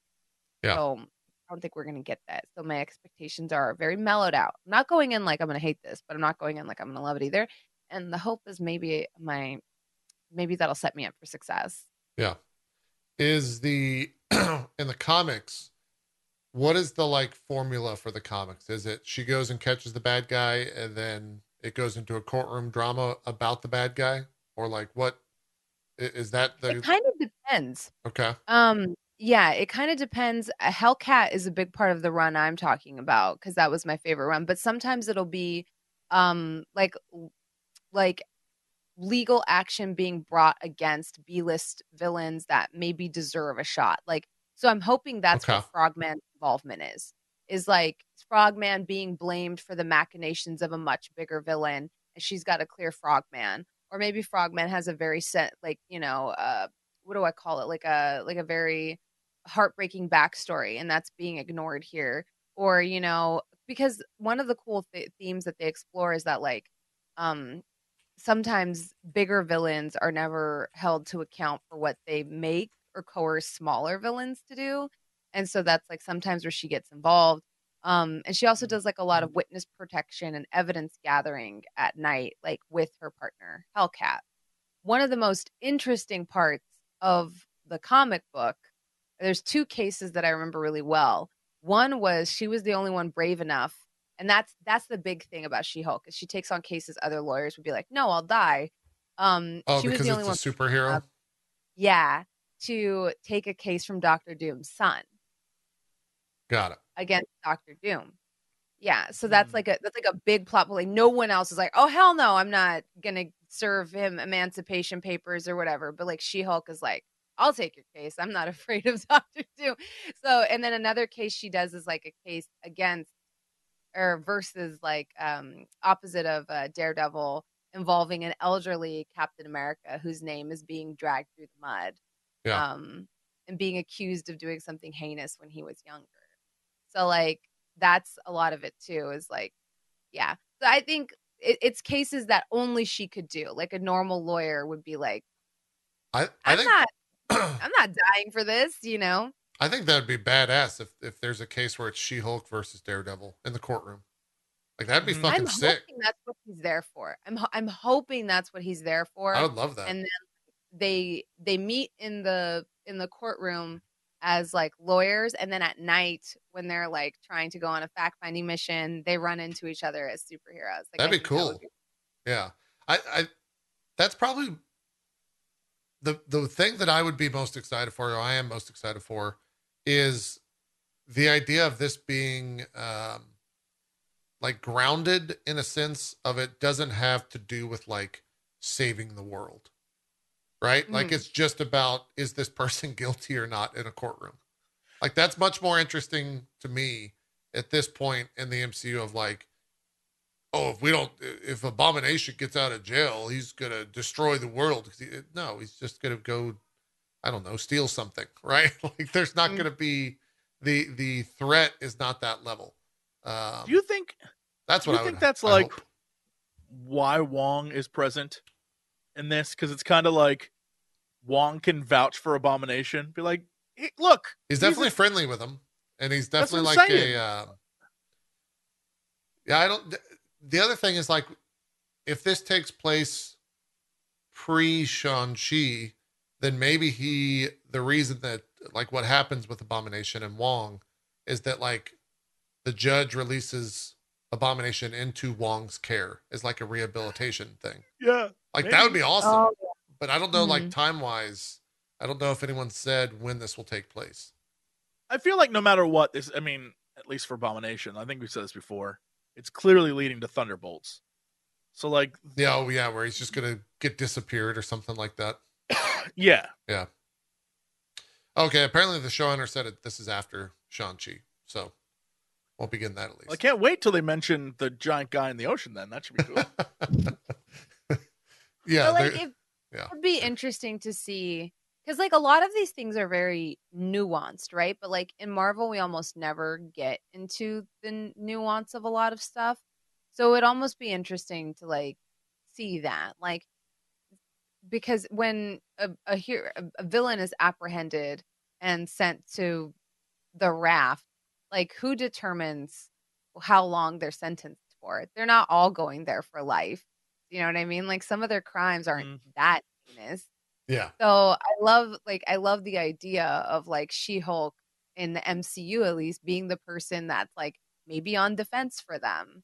And we joke about it, but there's no way in hell like the Avengers haven't been sued. Like we see them in every single freaking show throwing cars that don't belong to them, like sending villains through office buildings. They probably get sued all the time. Once again, I love the idea of She-Hulk being who they go to be like, so I threw a car at Green Goblin and I'm being sued and I have to, because like, who else is Peter Parker going to go to? Like, I am assuming She-Hulk would be the person that has his best interests at heart. Yeah. And will protect his identity. Because that's the other part of it is like, who can you trust to not, like reveal your identity or ruin your life? I don't know. Not talking with you guys, I'm actually excited for it. Because this may be a bad setup. Maybe we've gotten ideas of what this show could be. That's what I'm saying. And it's not going to be any of that. Fuck. We come out swinging with like, and then there's this thing could happen, and this thing could happen, and I this thing, hate you and then both. Marvel never does it, JP. Every time Bronze comes on this damn show, and it's like, let me tell you about all these amazing things that happen in the comics. This was amazing, and this was amazing, and then we get all fucking excited, all worked up, and then Marvel every time is like, no. Oh, every time. Every single time. Bronze is like, let me tell you this amazing thing.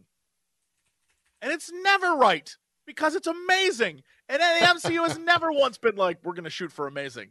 No, they're like, we're going to shoot for the exact same plot. If this show ends with 3 episodes of like some world-ending calamity, I would not be surprised. If for some reason she gets caught up in like, if I don't fight back, then the world's going to end.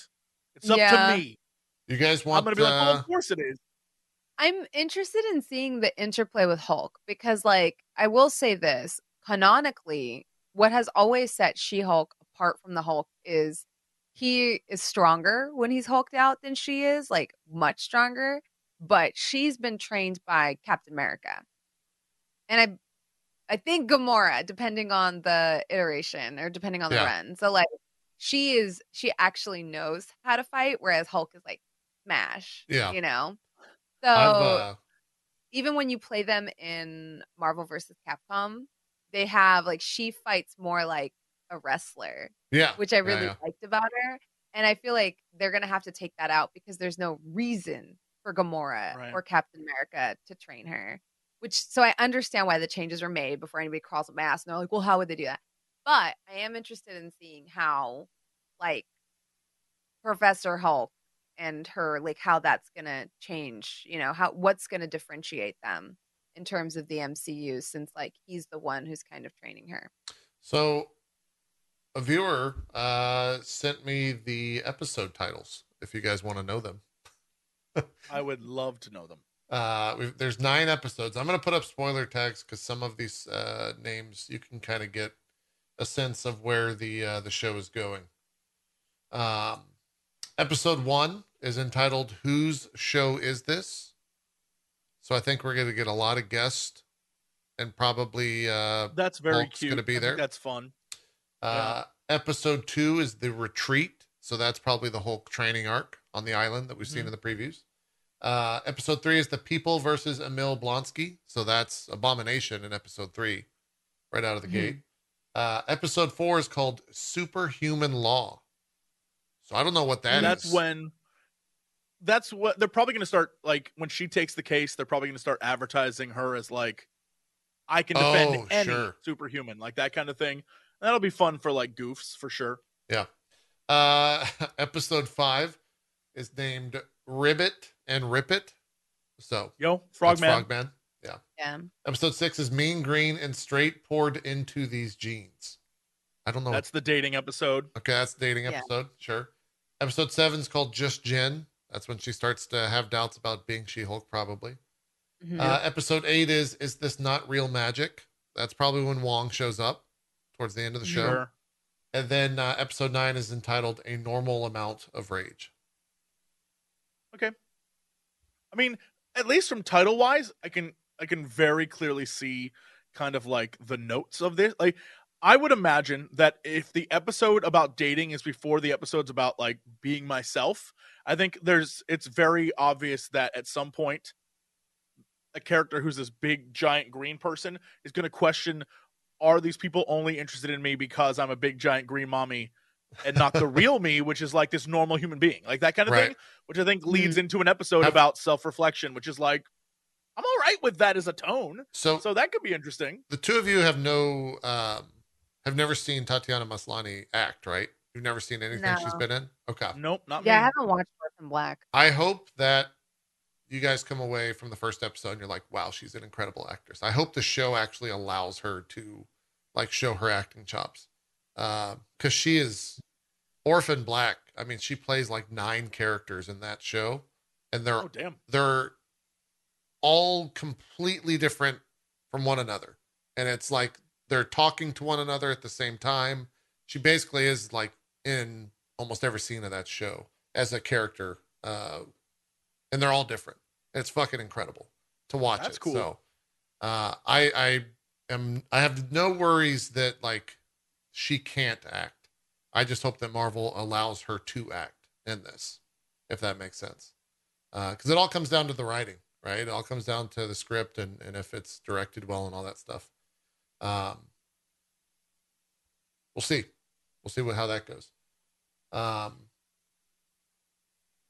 Yeah, I think that's it. Unless there's anything else. Bronze, did you have any other takes on the episode names? Okay. I think that's that. We'll discuss it next Monday. They come out Thursday this time around instead of Wednesdays. So it would be Wednesday at midnight. Wednesday night, midnight. Yes. Wednesday night, midnight PST, 3 p.m. Eastern. Thursday morning. Or 3 a.m. Eastern. Thursday morning. Why is it on Thursday now? I don't know. I think they're just trying new days out. Maybe like leading into the weekend to try to get numbers up or something. Oh. Star Wars was Anakin was still Wednesday. Yeah. Obi-Wan, sorry, that was Wednesdays, right? Okay. What about is Andor Wednesday? I don't know. That I'm looking forward to. Oh boy. That looks fucking sick. I'll be quiet about that. It does.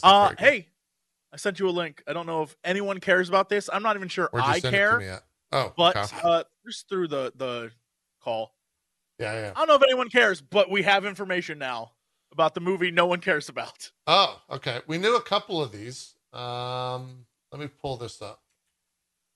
We now have the full Madam Web cast. Madam Web, of course, is the Sony run Spider-Verse show. Jesse's laughing. Oh my god. Yeah, we have a full cast. Not if anything, it lets me kind of know what the vibe of this thing is, because we have Madam Web, and then the very first character under Madam Web is a character who eventually becomes Madam Web. Oh, So I have Sydney to Sweeney imagine. does? Or Yeah. Julia Carpenter becomes Madam Web? At some point, because she, God, I don't remember what name she goes under, but it doesn't matter. At some point in the future, she becomes Madam Web. So I wonder if this is like a old Madam Web leading, like it's a Dakota Johnson leading into a Sydney Sweeney Madam Web situation. Okay. I don't know. Feels like that could be it. And then all the 8 trillion other spider people that are in this. Arachne is in this at some point. Spider Girl, as you can see on the screen right there, is in it. I read a lot of Spider-Man as a kid, so I know all the weird Spider-Man. Adam people. Scott is playing what? You know what's even crazier? Scroll down. It isn't May Parker, it's Mary Parker. It's his mom. It's Peter's mom. So that's, I don't know what the hell that means. So this could be all over the place. I don't know, dude. I mean, don't know. I actually am a huge Adam Scott fan, but I like Adam Scott. What the too. fuck is he playing? That man. I don't know what Ben Parker has to do with this. I don't know what the story's going to be. Let me ask you a question. If you take a role as an actor for one of these films, are you immediately never going to get a proper Marvel role? It's hard, right? Like do we you don't fuck always yourself? have the Andrew Garfield story. We don't always have that. It doesn't really happen, but with the numbers involved, and I love Adam Scott. I've loved him since I think the first thing I saw him on was Parks and Rec. He's great on Severance. Like he's a great actor. But I'm not going to sit here and say he's in like every single film ever. I think like if they were like, listen, you could get $3 million now, or potentially $30 million in the future with Disney. Who wouldn't take the $3 million now? You know what I mean? Like it's one of those things where it's like, well, I guess it is guaranteed instead of a Yeah, like how do you say no to that, to potentially being cast in something in the future? Like, because I have that same thought where I'm like, why would you take that? But it's plus, if Sony still owns Spider-Man, and they're still going to own Spider-Man because they're not giving that up anytime soon. And anytime Disney wants to use Spider-Man, they have to interact.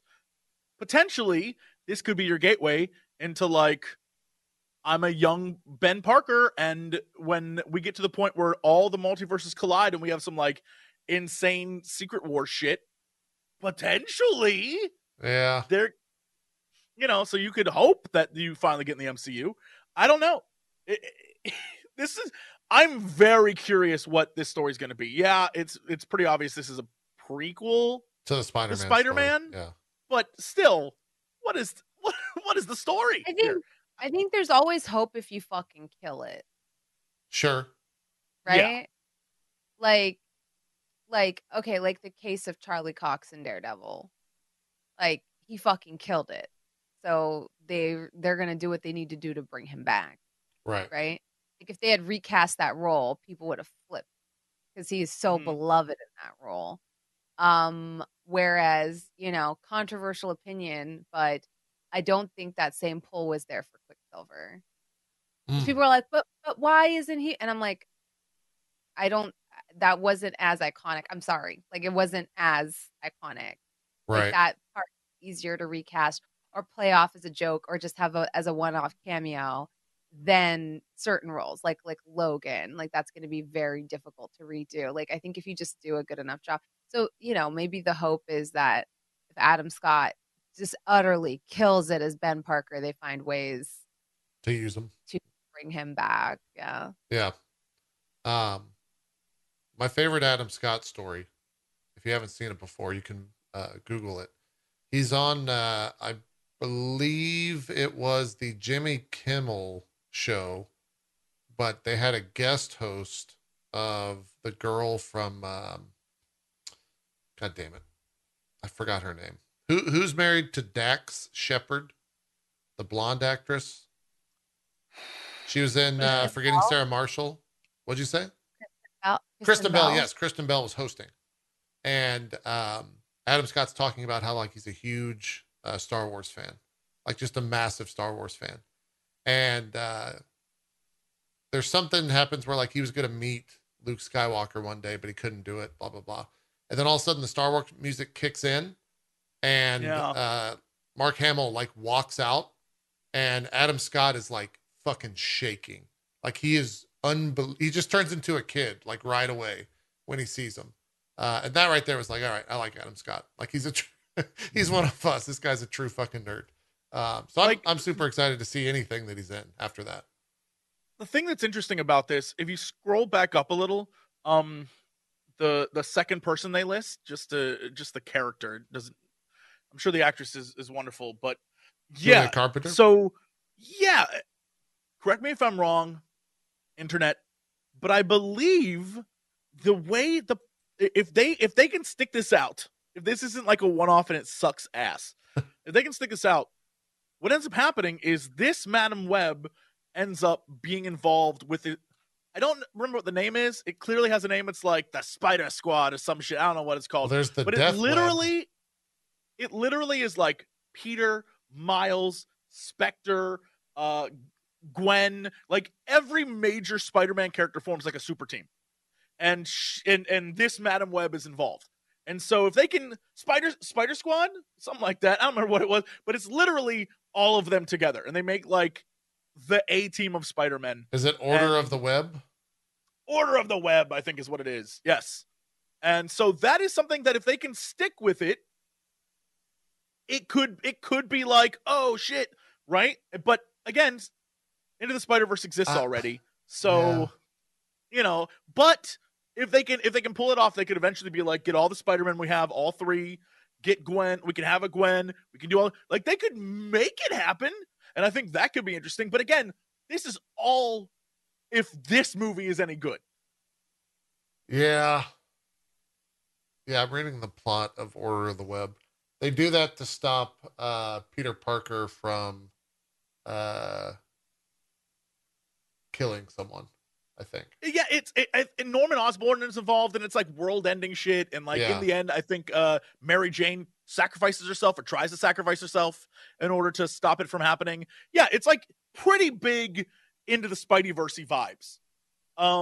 But again, it's so far down the pipe. Like it is one of those like much later storylines. Yeah.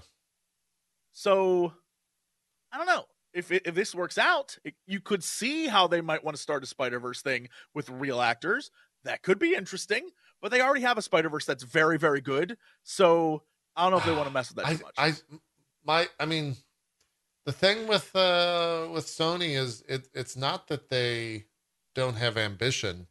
It's that I don't think they've made a good film yet on their own, that Marvel hasn't been heavily involved. Correct. But you are super correct. The unfortunate thing is they're so commercially successful that it doesn't matter. You can make a Venom and a Venom 2, and they're so stupidly successful money-wise that they can continue to put out shit like that. Was Venom 2 a success? I'll look. Let's see. Venom 2. Because I'm really curious if a lot, because there's always that weird lag that happens where something's success. It made It made 200 million on Friday. It's stupid successful. I don't get it. But again, I guess Cookie Monster Venom is not the Venom for me. You know what I mean? Like everyone has their own version of like what it should be. And for me, like, okay, Eddie, let's eat this guy, Eddie. I like that's not for me. But I'm not everyone. Once again, I think that falls into like somebody at the top being like, listen, this has to be a comedy. Everything has to be a comedy. And I know Batman is polarizing, but I will die on the hill that at least it's different. Like, I will die on that fucking hill. I thought that Batman film was fucking incredible. I loved it. I think we all did, yeah. There's some people that are like, you can't even see anything. It's so dark. I'm like, but it's so visually distinct. It's incredible, yeah. And now Sandman. You can watch my episode of Bagged and Boarded, humble plug, where I talk about Sandman and how it relates to the comics. That was incredible. Like, it's so different. And I love that it's so different. Like, I even loved Umbrella Academy for that. Or I haven't watched the third season yet. I haven't seen the newest season of Umbrella Academy I've heard yet either. Yeah. Yeah, I feel like Umbrella Academy is one of those that every progressive season has gotten a little worse. Yeah. That's just my opinion. But the first season was like one of my favorite things ever. Um, I didn't like Lock and Key, but I didn't either. I just think it's cool because it's, oh, here's a different, here's something that's a little different Yeah. versus like. I But thought I think what Sony falls into is like they're like, no, it has to be funny. So give him a Cookie Monster voice and eat all the fish in the tank during a date or something, And it's like, oh, I agree. I think it's because it's supposed to be, you're trying to sell it to kids as well. And so you don't want it to be as scary as it is. Because during the 90s, the idea of Venom, every comic issue, the cover was like teeth and tongue and slobber, and it was terrifying. And as a kid, you wanted that. Like, as a kid, you wanted it. I mean, so I think this is Carnage executives is a serial overthinking killer, it. right? So like they dumbed down Carnage. I haven't seen the film, but he's a fucking serial killer. The first comic I think that has him in it has him like taking his finger and shoving it into a guy's face through his eye. It's fucking terrifying to read. But so you can't do that in the film. Things, yeah, and I feel like the medium of film and comics is different in that comics, the idea of going to the comic book store and getting that issue that had a Venom v Carnage thing where you knew it was gonna be awful and violent, and you like snuck that shit home, and you read that under your covers at night because your parents would be like, "What are you reading?" And like, it had a little kind of like it was naughty to have it, and I think that's different than a movie because a movie is you're in a theater with people, and parents will be going with the kids, so you have to kind of sell the idea that like it's not as messed up as you think, but when you're a kid, it was messed up, and that's why you wanted it. Yeah. You wanted to see the crazy stuff that would happen. That's what made Carnage cool. He wasn't cool any other. It was just a wacky dude. When you look at him, person. Yeah, Carnage isn't that great of a character, but it was like, whoa, he's so violent and awful. He's like an evil Venom, but Venom was already bad. Whoa, and yeah, it's very right. It's very 90s thinking. Yes, very 90s. Yeah. I wish that would have been like an HBO show. I wish they would have taken like Venom and Carnage and turned it into an HBO show, like they did with Peacemaker, in terms of the violence, right? Like that show worked because it was so violent. I recently rewatched the Spawn trailer, and for the movie. Yeah, and I was like, "Oh my god, this is so 90s and so places." 90s. It's like edge, where it's like chains, metal. It was John Leguizamo or whatever. John Leguizamo. He was the clown, great right? Character. He's great. Or not the clown. Nailed that one. What was his name? What was the something Ader? What was his name in that movie? Violator. He was Violator. That's who it was. Violator. Yes. Yeah. That's. I mean, like the HBO Spawn show. If you ever have a chance to watch that, the old cartoon they did, that was a messed up show. Man.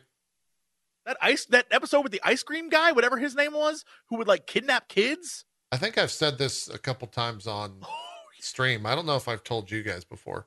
Right before we shut down Roleplay, we were supposed to have a meeting with Todd McFarlane where he was interested in like taking Roleplay stories into something, and it never happened because we shut it down. But that was like one of those things where I was like, oh my fucking God, I have all your toys. Like I have every single toy of yours from the 90s in that box over there. They're fucking incredible.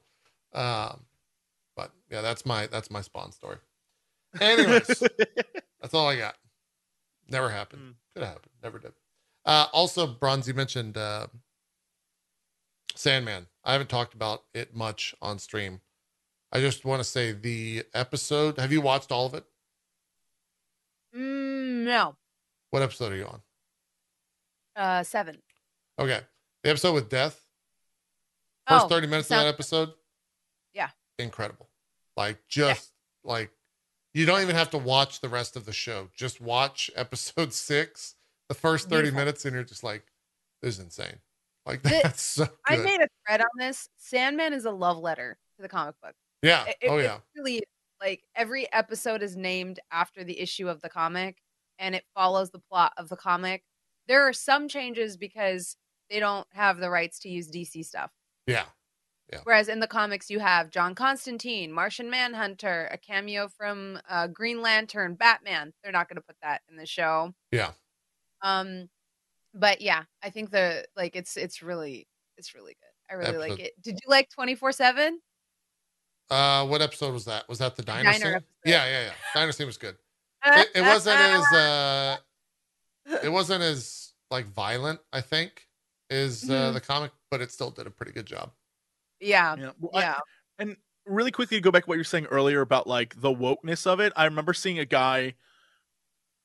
There's only like 3 dudes who post really insane videos on YouTube, but they always show up all the time. And you're like, sure, I don't want to see any more of this. I don't want, but I saw one of those and it was about how like, look how they sex changed John Constantine. It's like, bro, if you did 2 seconds of research, it was because of legal stuff. Yeah. It isn't because they were like, we're going to try and screw people. I knew that without even looking it up. Looking it up. Yeah. Like, there's a John Constantine show. They don't have the rights to do John Constantine. And so they were like, all right, Joanna Constantine, done, easy. They don't have the rights. And she was great. Yeah. It's like, how do you notice that? You notice that, oh, there's no John Constantine, but you don't notice there's no Martian Manhunter. Same fucking reason. They don't have the rights. Yeah. Well, it's also because they probably didn't read, they've never read the comic, and they saw Joanna Constantine and got outraged about it. We're like, oh! I knew he wasn't going to be in there. I would have loved if he was in there. I would have loved even more if it was fucking Keanu Reeves. I would have lost my fucking shit. Yeah. But there's no way that was going to happen, because that's a much bigger IP than Sandman. I'm sorry, but it's a much bigger IP, and I have no doubt in my mind we're going to see Hellblazer again, like in the future. I know that the show that was a Constantine show got canceled, but like that's not something they're going to let go. They had a Lucifer spinoff. They've made the spinoffs of Sandman, the Lucifer spinoff before they made Sandman. So they, and they did do some nods to it, like the actress who plays, what's her name? Mezikeen? Is that how you pronounce it? Yeah. From, I think, Lucifer. Oh, that was the same actress from Lucifer? Yeah. I was wondering if that was the same. Yeah. Yeah, I didn't know because I'm not up to date on Lucifer until someone told me. So I was like, oh, that's kind of cool that they have nods to it. But they can't do that for everything, because it has to be, there's a lot of legal paperwork. They gotta get 2 companies to shake hands and money to be exchanged for things like that to happen, Yeah. Yeah. I also think, like, because some people complain that the person that plays Lucifer in the show is not playing it in the comic. And I was like, I don't know what you watched, but I honestly think Brienne of Tarth killed it.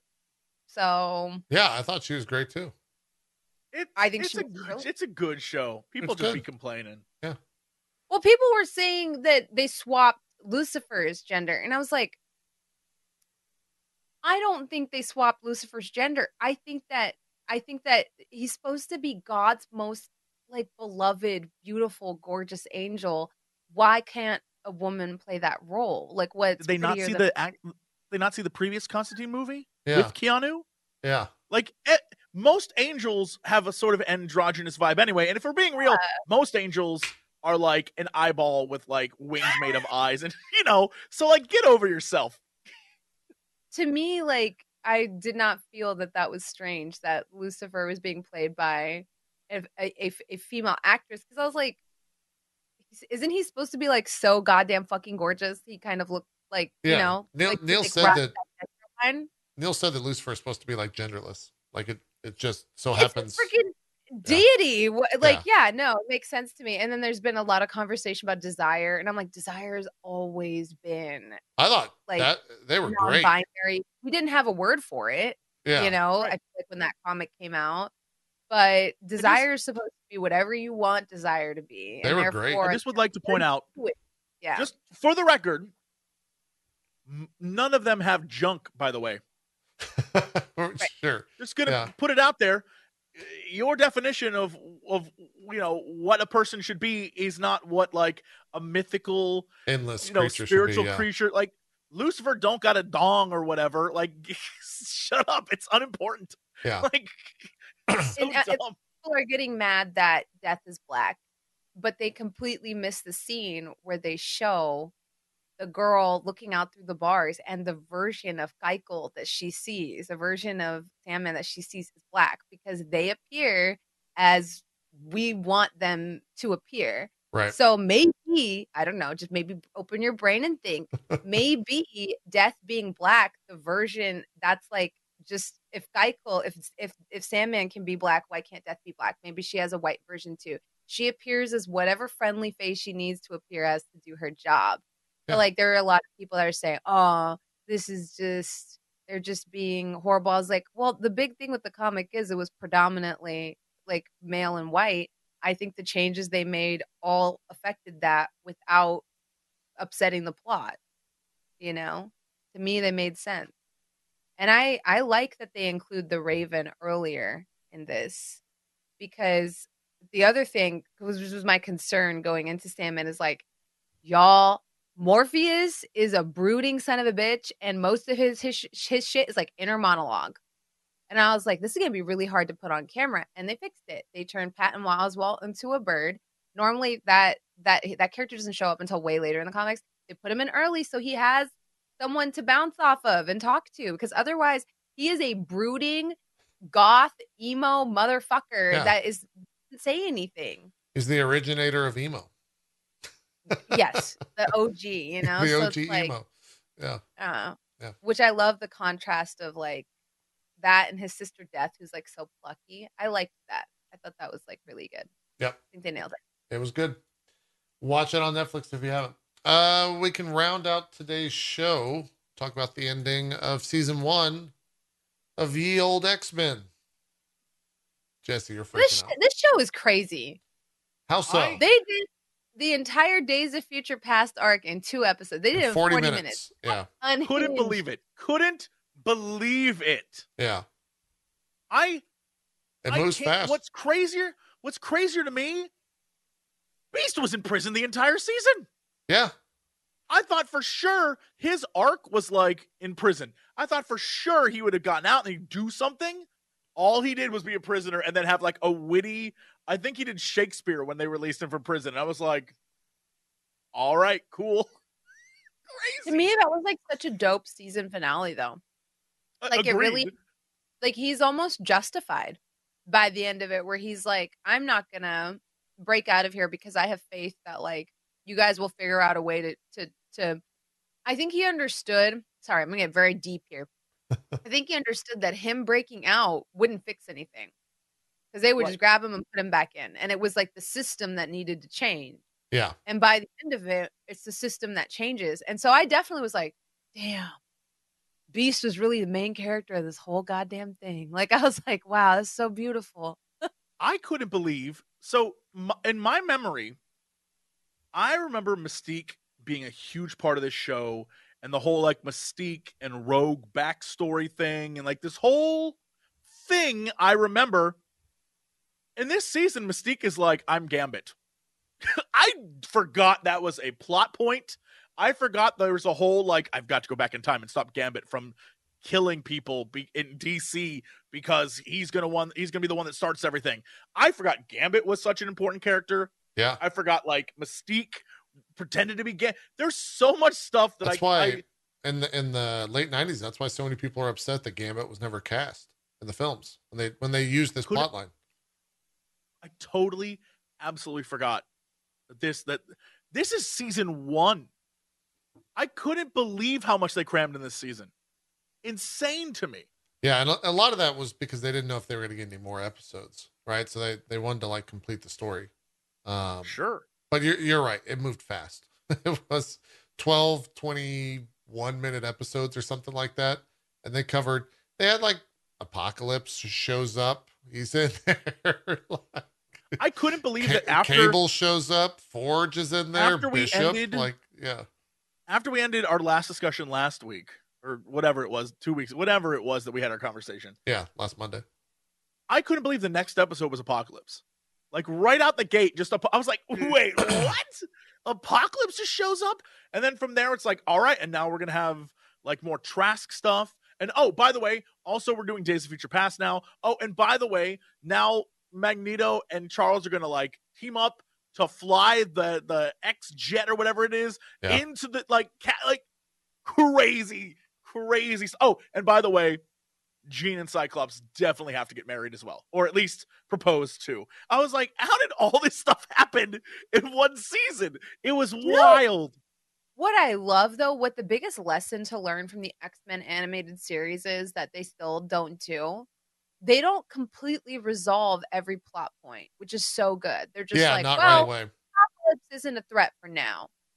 And I almost like that, because it's like, yeah, leave them open. If they're disarmed, why not leave them so we can see them again in the future? Why are we stabbing Killmonger and stuff like that? Or like, let's leave it open. Why can't we leave it open? Yeah. And I love that they do that, and then they bring it back. And then it's like, oh, remember this thing from episode 3? It's back now, and it's like, oh, Mm-hmm. Like, I doubt this the last we're going to see of Apocalypse. They didn't kill him. They were just like, oh, your horsemen have been dealt with. Goodbye, Apocalypse, Yeah. I think he's a returning character. What's genius, too, is the way that they, in those bringing it back moments, they bring back things that I did not expect. So, like, when we have the episode where they're underground, they're hanging out with the Morlocks. Yeah. In the future, in Bishop's future, we see more Morlocks. And you're like, oh. That's where they've been. Well, that's cute. Yeah. I love stuff like that. I thought that was great. So, yeah, it was very surprisingly, for as insane as it was, I loved every minute of this. I was so in, and it was wacky as hell. And I think maybe that's why I liked it, because it was so crazy. I was like, I can't help but love what I'm watching. I think one of my favorite things about it, because I 100% agree, Jesse, one of my favorite things about it is how much they hate each other. Oh, yeah. They're not they're not a straight up team. Yeah. I'm not going to go with you because I don't trust you. And also, I will fucking kill you. That's mostly Wolverine. Please, Bishop. Well, even Gambit, like when they're rebuilding this, Gambit blows something up, like they're constantly fucking with each other, constantly, where it's like, well, I'm not going to leave them two alone. They need a babysitter. They just hate each other so much. Yeah. Even like Gambit's like, even you, Storm, you don't believe me. And it's just like, what's happening? What's fascinating is seeing the growing friendship between all the female characters in the show. And then the male characters ripping each other apart the entire time. It's so fascinating to see. You're like, Rogue and Storm have been buddies for a while, and you see Jean kind of like opening up to people, and Jubilee being like welcomed to the group, and then every guy in the show is just like, I'll kill you if you come near me. It's very nice. And then he's like, shut up, you. I'll eye blast you. And he's like, hey, I have my card, mon ami. And then like they just hate each other. And then somewhere in the distance you're like, yeah, Morpheus coming back, bitches. And you're like, this is ridiculous. This show is insane. I loved it. Loved it. Yeah, it was really good. It gets I want to say like in the next 2 seasons they introduce like so many more fucking characters. Like just like Spider-Man shows up. He's in there. I think he has like an episode with Wolverine or something like that. They do the whole the dinosaur island thing that's in there. I think the first 2 episodes in the next season are the wedding with Jean Grey and Cyclops. Yeah, the Shi'ar Empire. They go to space and do all that shit. Phoenix Arc, that's all in there. There's a lot. There's so much shit. And I think it's only 3 seasons. But we have to watch it all because they're gonna do the X-Men 97. Like they're continuing it in some form. Yeah, I don't know. I hope it's like this because it's so good. Yeah, I mean, if it'd be kind of if we got the same exact writing, but the animation is in like 4K or 1080p, I'm in. Like I think that's gonna be a fantastic show. I think that'll be great. I love that there's not, because this is what I've always have to say since day one. You don't have to like explain everything. Yeah. Like just trust that like people will get it. And my favorite is like when the Sentinel shows up, Magneto's like, no, and he's like, I'm made of plastic. It's like that. That's so stupid. So stupid. I lost my shit. I was like, why didn't they make them out of plastic to begin with? But I just love how he's like, no machine can defeat. Oh, what? And he's like, I made a plan. Yeah. I was like, I think it's here. Now in the current MCU, they would have to do a whole story arc of showing how they developed that plastic, of explaining why that plastic is better than that. And I'm like, you don't have to do that. Sometimes you could just say, I'm plastic. I think the brilliant thing about this, and I will say that I notice this when it lands well, and I think every time it does, it's brilliant. And I will say a great example, modern times of this, is the show Arcane. I think it is, at the end of the day, shows that make you, like, going back to X-Men, it doesn't explain everything. What it does is it makes you interested in going to find out what the source material is. So you yourself go dig up information and want to learn more. And I think, like I said, Arcane is a great example of that, where it's like, we're just going to give you enough, and now the season's over, go look it up yourself. And that, I think, is what real great expanded universe things do, is make you want to get involved in whatever it is they're trying to, like, really sell you. So in this case, it's the comics and it's the world of X-Men, and Arcane is like, go play League or whatever. But it's that kind of thing that if you can nail that, it works every time. And I think this is a great example of that, where every episode I'm like, I kind of want to just go read like, Days who, of Future what Past. was that? Yeah. I think another media or another IP that did a good job of that for me was like Vermintide. You don't really need to know about Warhammer Fantasy to play it. Like, you can just jump in and play it. I'm sure the same will be true of Darktide. But Vermintide was my gateway drug. Like, that made me that's want the to reason know. why you bought all the minis? Yeah. That, and like Jeff got me into it, because Jeff was like, read Dan Abnett's Eisenhorn Chronicles. And I was like, okay, yeah. So I read Xenos and I was like, oh my God, Warhammer is so cool. And so that's what got me into 40K specifically. But yeah, Vermintide was the first time I was like, yo, I played this because it's like a horde game and I play all the horde games. But this game is actually really dope. Like, I wanted to look up, because like freaking Saltspire made me interested in Sigmar, because you'll just be idling and he'll be like, no sword can pierce me. Sigmar protects. And I'm like, who is this Sigmar guy that this dude has a hard on for? Like, I need to know, And it made me so interested in like all of the characters. And I know Dan Abnett is working on Darktide. So I cannot wait to see how Darktide brings people into 40K, because I bet you that will happen with 40K for people, where they play it and they're like, I'm just playing it because it's like fun horde game. And then soon they're going to be looking up Adeptus Mechanicus lore, and then you're in, and then you're one of us, and you can't get out. And and they're suddenly buying you the spent stupid figurines. $100 on miniatures. Yeah, and you're gonna love it. What's great about it, Bronze, is the 4 characters they picked. They all have sort of like different angles that they come at it from. And so one of the ladies on the team hates everyone else on the team because they're all like scumbag assholes. And she's like really holy and in it for the Emperor. And so it is super interesting to watch her like chastise everyone constantly on the team. And so that like is another like, well, why? Who is she? What? And I think, again, it just, you want to know more. Why is this? Warhammer Chaos Gate is like an XCOM style Warhammer game that also nailed this. You have like an Inquisitor, and then you have people that are like, we fucking hate Inquisitors. And you have this Admech Bay that's just like, irrelevant. I hate these quarreling mortals. Looking at the numbers, the most optimal course of action is this, you have like, they don't get along, but they're all working for the same mission. But yeah, this Inquisitor shows up out of nowhere and is like, this is my ship now. And everyone's like, you can't do that. She's like, actually, I can. And then it's like, but they're all trying to chaos. Like, they're all trying to, but they all have different ideologies, different approaches. What one considers heretical, the other considers just a very useful means of accomplishing an end goal, But some people, psychers are seeing other things. They're a useful tool.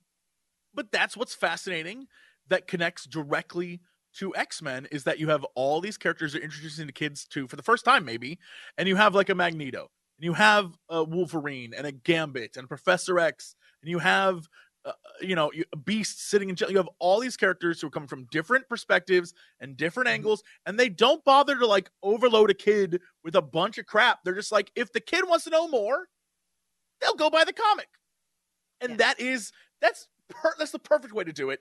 And so often people think they like overthink this shit, and they're like, no, if we don't explain it, then they won't know. It's like, no, they'll figure it out. Yeah, they'll know. They got the internet. All you need, I think about this all the time, and I always bring this up. Someone tell me how when I was a child, there was no Star Wars movies except for the original 3, but I knew the Emperor's last name or whatever was Palpatine. That wasn't in any of those movies. How as a kid did I know that? It's because somewhere there was additional source material that said so, and I know I looked that shit up because I was curious about that world. And it's that kind of thing that like kids are curious by nature. And so if you don't give them everything, a curious kid who cares will go. It's just like dinosaur movies. Jurassic Park didn't spend hours explaining every little ounce of dinosaur detail. I, as a kid, was curious and went to go look up more information. And then I learned more about them, and so I was super hyped. Dinosaur kid is an archetype, the way Horse Girl is. There's like Horse Girl, dinosaur kid.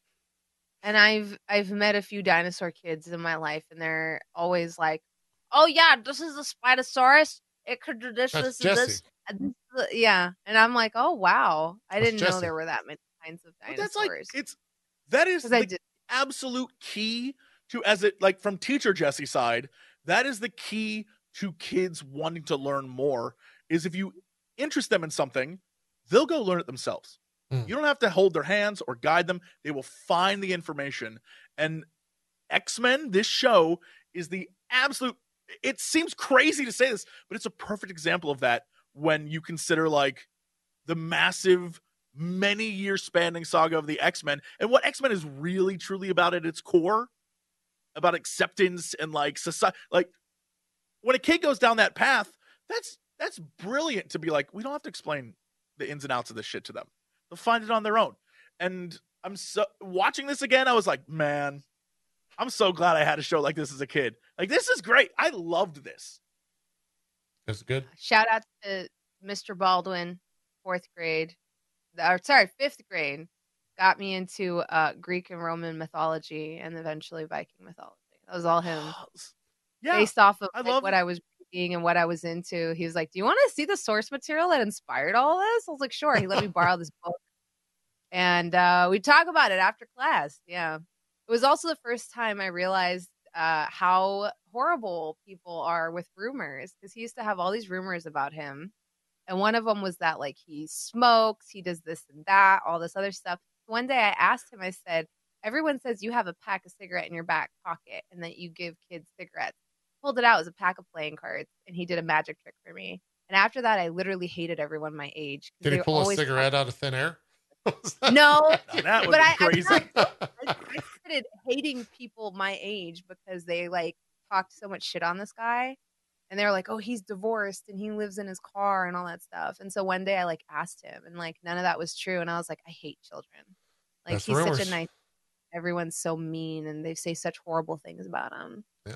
That's true. And after that, I just didn't like kids my age. I like old people. There you go. That's how you do it. We'll have to watch season 2. There's 5 seasons. I was there's 5 seasons. There's 5? Yeah. Doesn't Disney only have 3?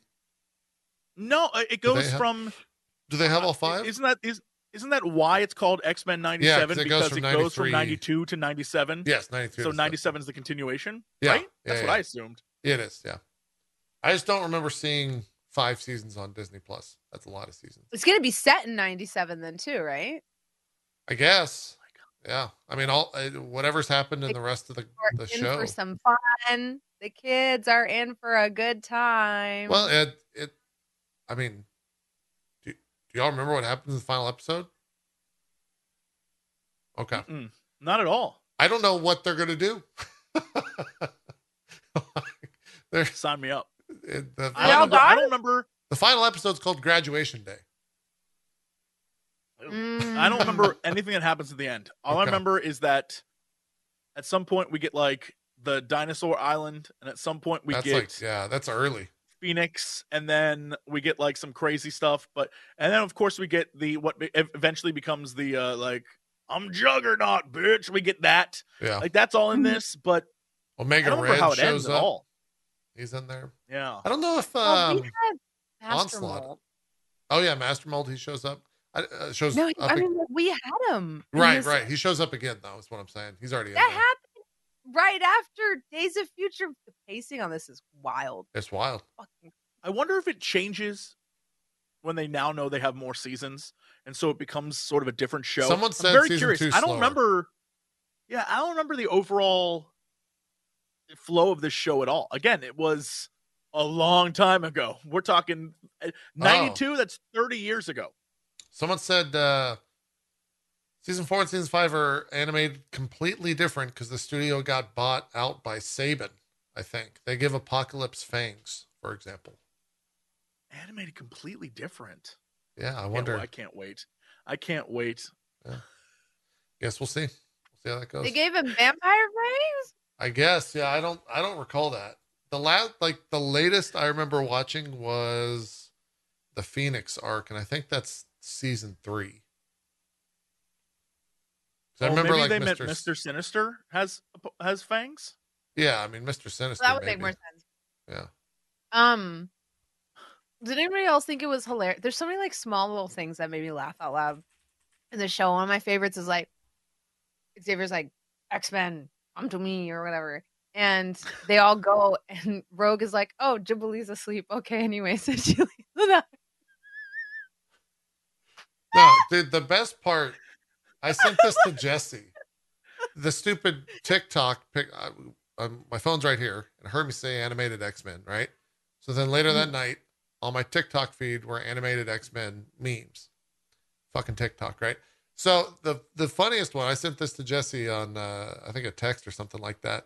It was with zero context, and a building falls on top of Storm, right? Like completely falls on top of her.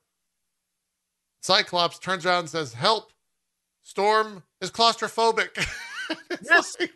But that's I honestly, no, I know that scene seems insane, but it's like such a very quick way to point out, here's a character bit about Storm. And the show kind of has led up to that as well. They were teasing that she was, but it's the exact same thing as what Bronze was saying about like, oh no, he's plastic. Same thing. It's just like a real quick storytelling note, and you as a kid get it instantly. But it's also like, if you're as an adult watching it, it seems insane that someone thought we must add this line. It's very weird, but it's actually, I don't know, it's strangely endearing. I have no clue. And maybe that's just all nostalgia. Maybe this is an entire nostalgia trip for me, because I remember watching this show and loving it.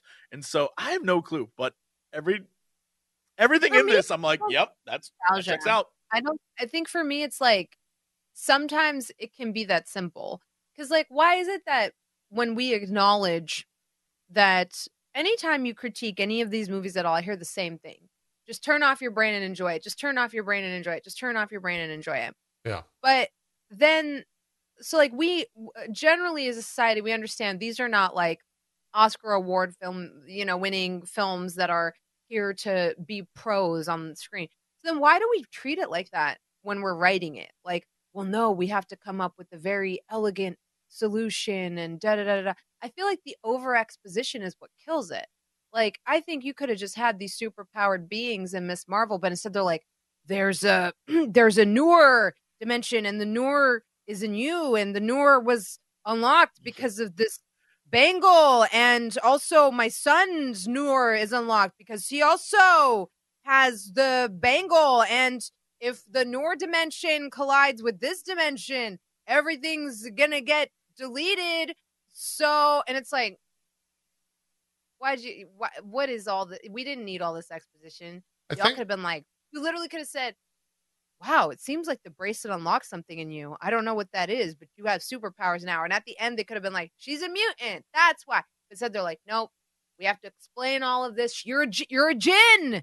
And the djinn, the Ajnabi, the djinn people, they've been, and I'm like, And then half of those plot lines don't even go anywhere because they're like, we have to explain everything to the audience.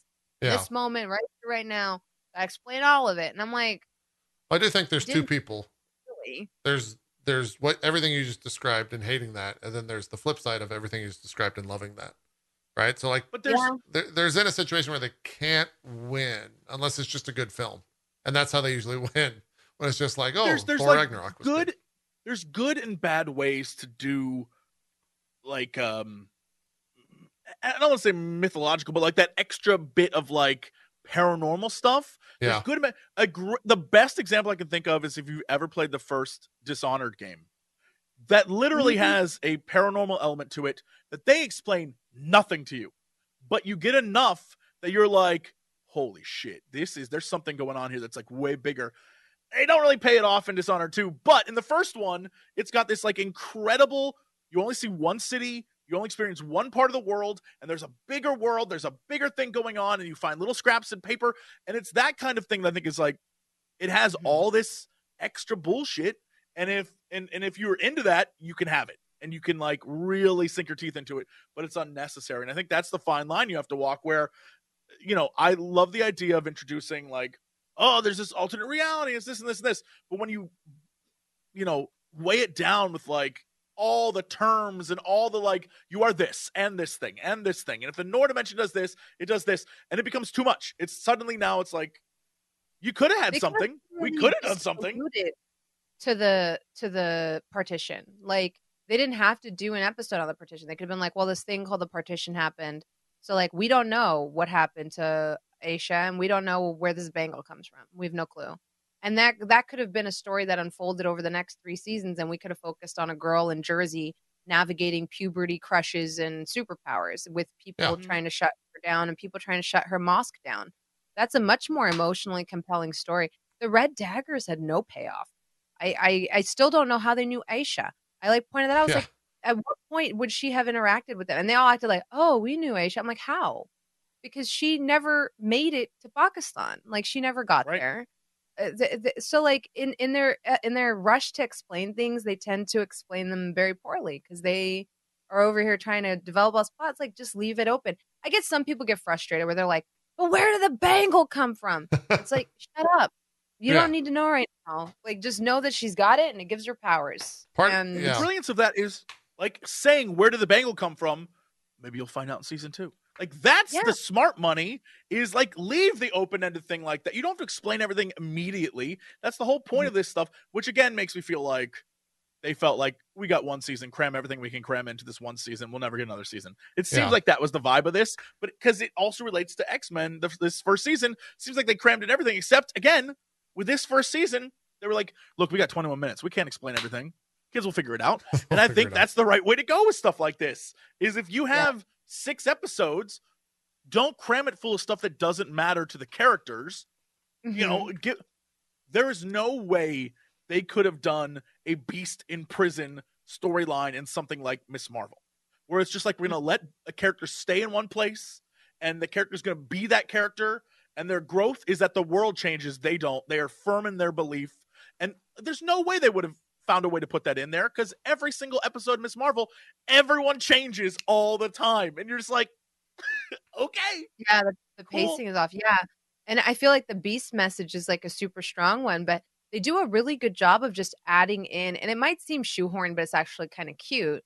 Like, even with Rogue, it's just like a little throwaway scene where she's driving and Gambit's like, oh my God, like, what the fuck? You drive like a maniac. And she's like, oh, he's like, who taught you how to drive? And she's like, good old boys on old country roads. You learn so much from Rogue from that fucking line. Yeah. She drives like a maniac because she was riding around in Jeeps and trucks with, like country boys on back roads. And I think that's so cute. And that's kind of what's missing from a lot of shows now, is like that cute, that little cute shit where it's like, why do you drive like a maniac? And like, little things like that. Yeah. Yeah. Perfect example. Very good. I agree.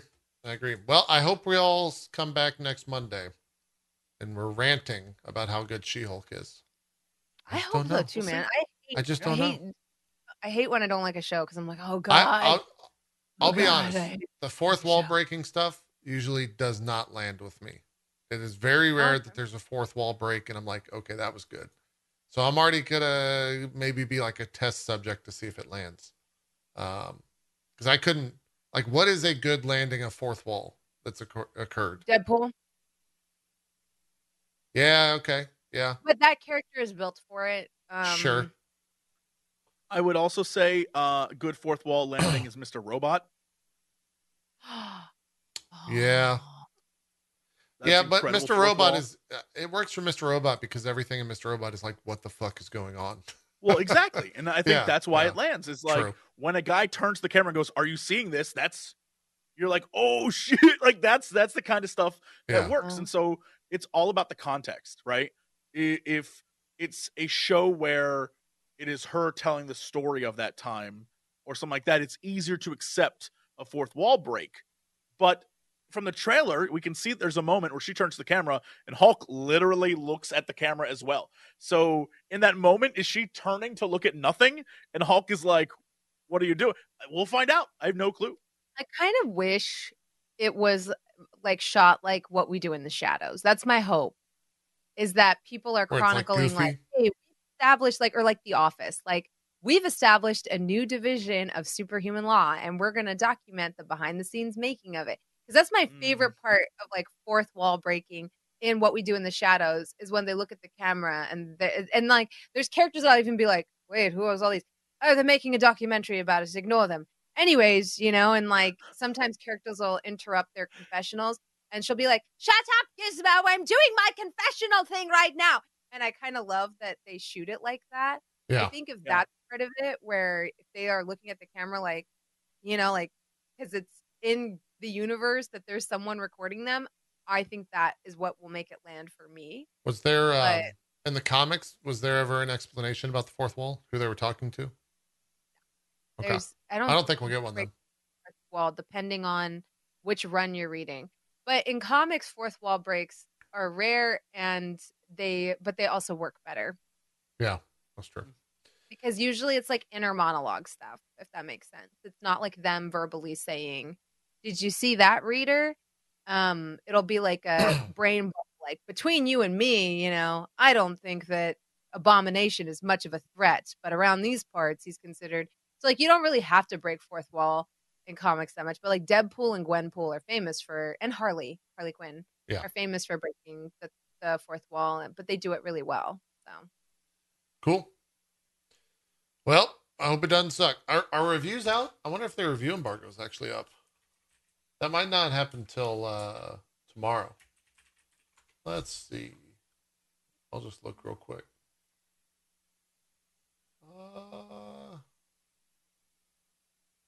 I don't see any. No, No, I don't see the any reviews reviewers. for it. They're not out yet. Yeah.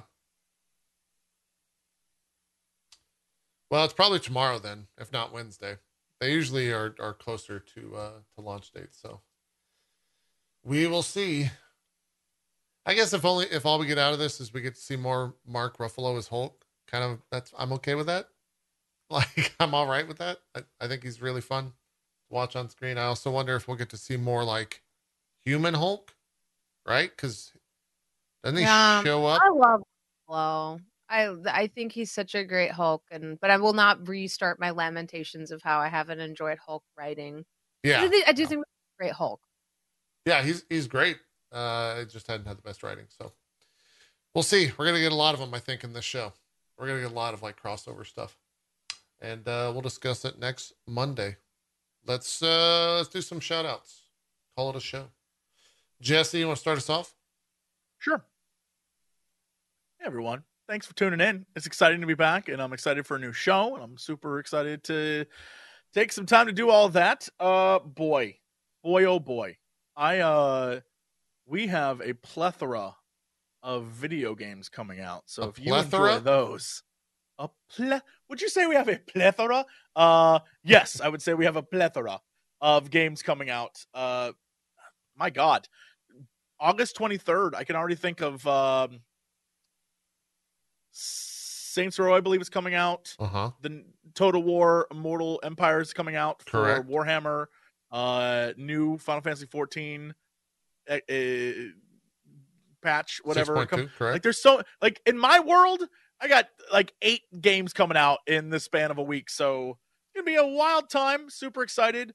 And then just the normal stuff I do, hanging out, being silly. So excited for that. And just being a big old goof on the internet. I'm back, so back to work I go. We'll see. I hope. Bronze, do some shout outs. What do you got going on? Hi, hello. I'm that bronze girl. Right now I'm playing Cult of the Lamb, and it's the most fun I've been having playing a game in a minute. I know people think of me as a hateful person, but I don't think y'all realize how much I love when I like something. Like I'm just like, yes, finally. So I really loved Stray and now Cult of the Lamb. So my life is amazing right now because I'm not being disappointed in games, and that's always a good feeling. Yeah, I stream on Twitch. You can find me on Instagram, TikTok, and Twitter and YouTube. Yeah, I've been editing videos and putting them up on all those places. And my D&D weekly D&D game Shikar comes back tomorrow night, 6 p.m. Pacific Standard.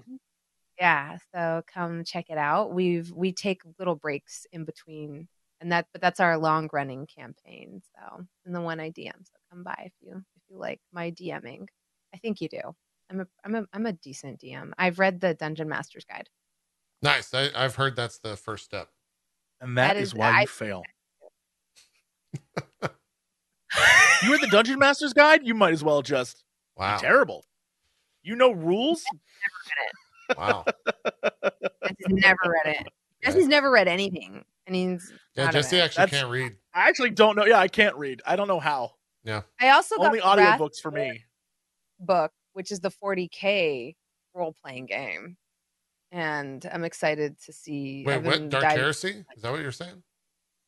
No, it's Wrath and Glory. Is it the current edition by Cubicle 7? Oh, I don't think I've seen that. Is that brand new?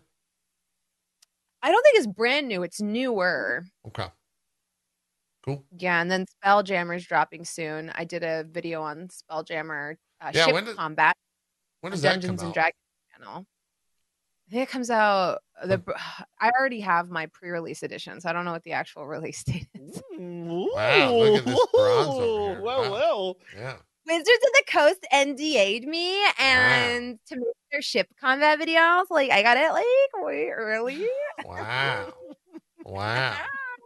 I guess I could do shout outs here real quick. What do we got going on? Stuff? There's new Path of Exile League on Friday. I might check that out. I'm still trying to work my way through Xenoblade, but that's a 100+ hour game. So that's a lengthy playthrough. Tomorrow, me and Strip are going to be playing some sponsored Tribes of Midgard. I think that starts at 2 p.m. Eastern. I'm still working through Cult of the Lamb like Bronze. I also want to check out Spider-Man on the PC because I heard it looks really good. On the 26th and the 27th of this month, we're going to be watching the Hobbit trilogy as well as the original trilogy of Lord of the Rings. We'll be marathoning those on Twitch via a watch party. So if you want to watch those with the chat, feel free to stop on by. And then on September 1st, I'm actually taking a little bit of a break. So there will be no MCU crew until I get back, which I know I'm at least taking 2 weeks off, but I'm not sure if it's going to extend further than that. So there will not be a show on the 5th of September or the 12th of September. But She-Hulk runs 9 weeks. So we'll still be able to discuss all that stuff. In the meantime, probably we'll be back by the 19th. But if not, we'll definitely do a show on the 26th. So that's what we got coming up. What I got coming up. That's what everyone else has got coming up as well. And their shout outs. I'm going to go take more medicine because I'm way too coherent. You know, I need to get real sloppy on stream. I got to get all over the place. That's my favorite version. I like the sloppy you. I just like it sloppy. Yeah. I don't have anything else to say. I don't like the way you say sloppy. Yeah, you don't like the way I say sloppy? I say it like, shout out to old Adam Sandler.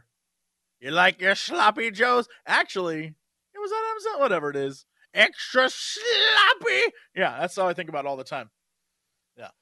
Well, didn't he have a song? To say sloppy. Didn't he have a song where he sings Sloppy Joe and Billy Madison? That was actually Saturday Night Live where Chris Farley was the lunch lady. That was Lunch Lady Land. Yes, I'm very old. So don't worry. No, you're right.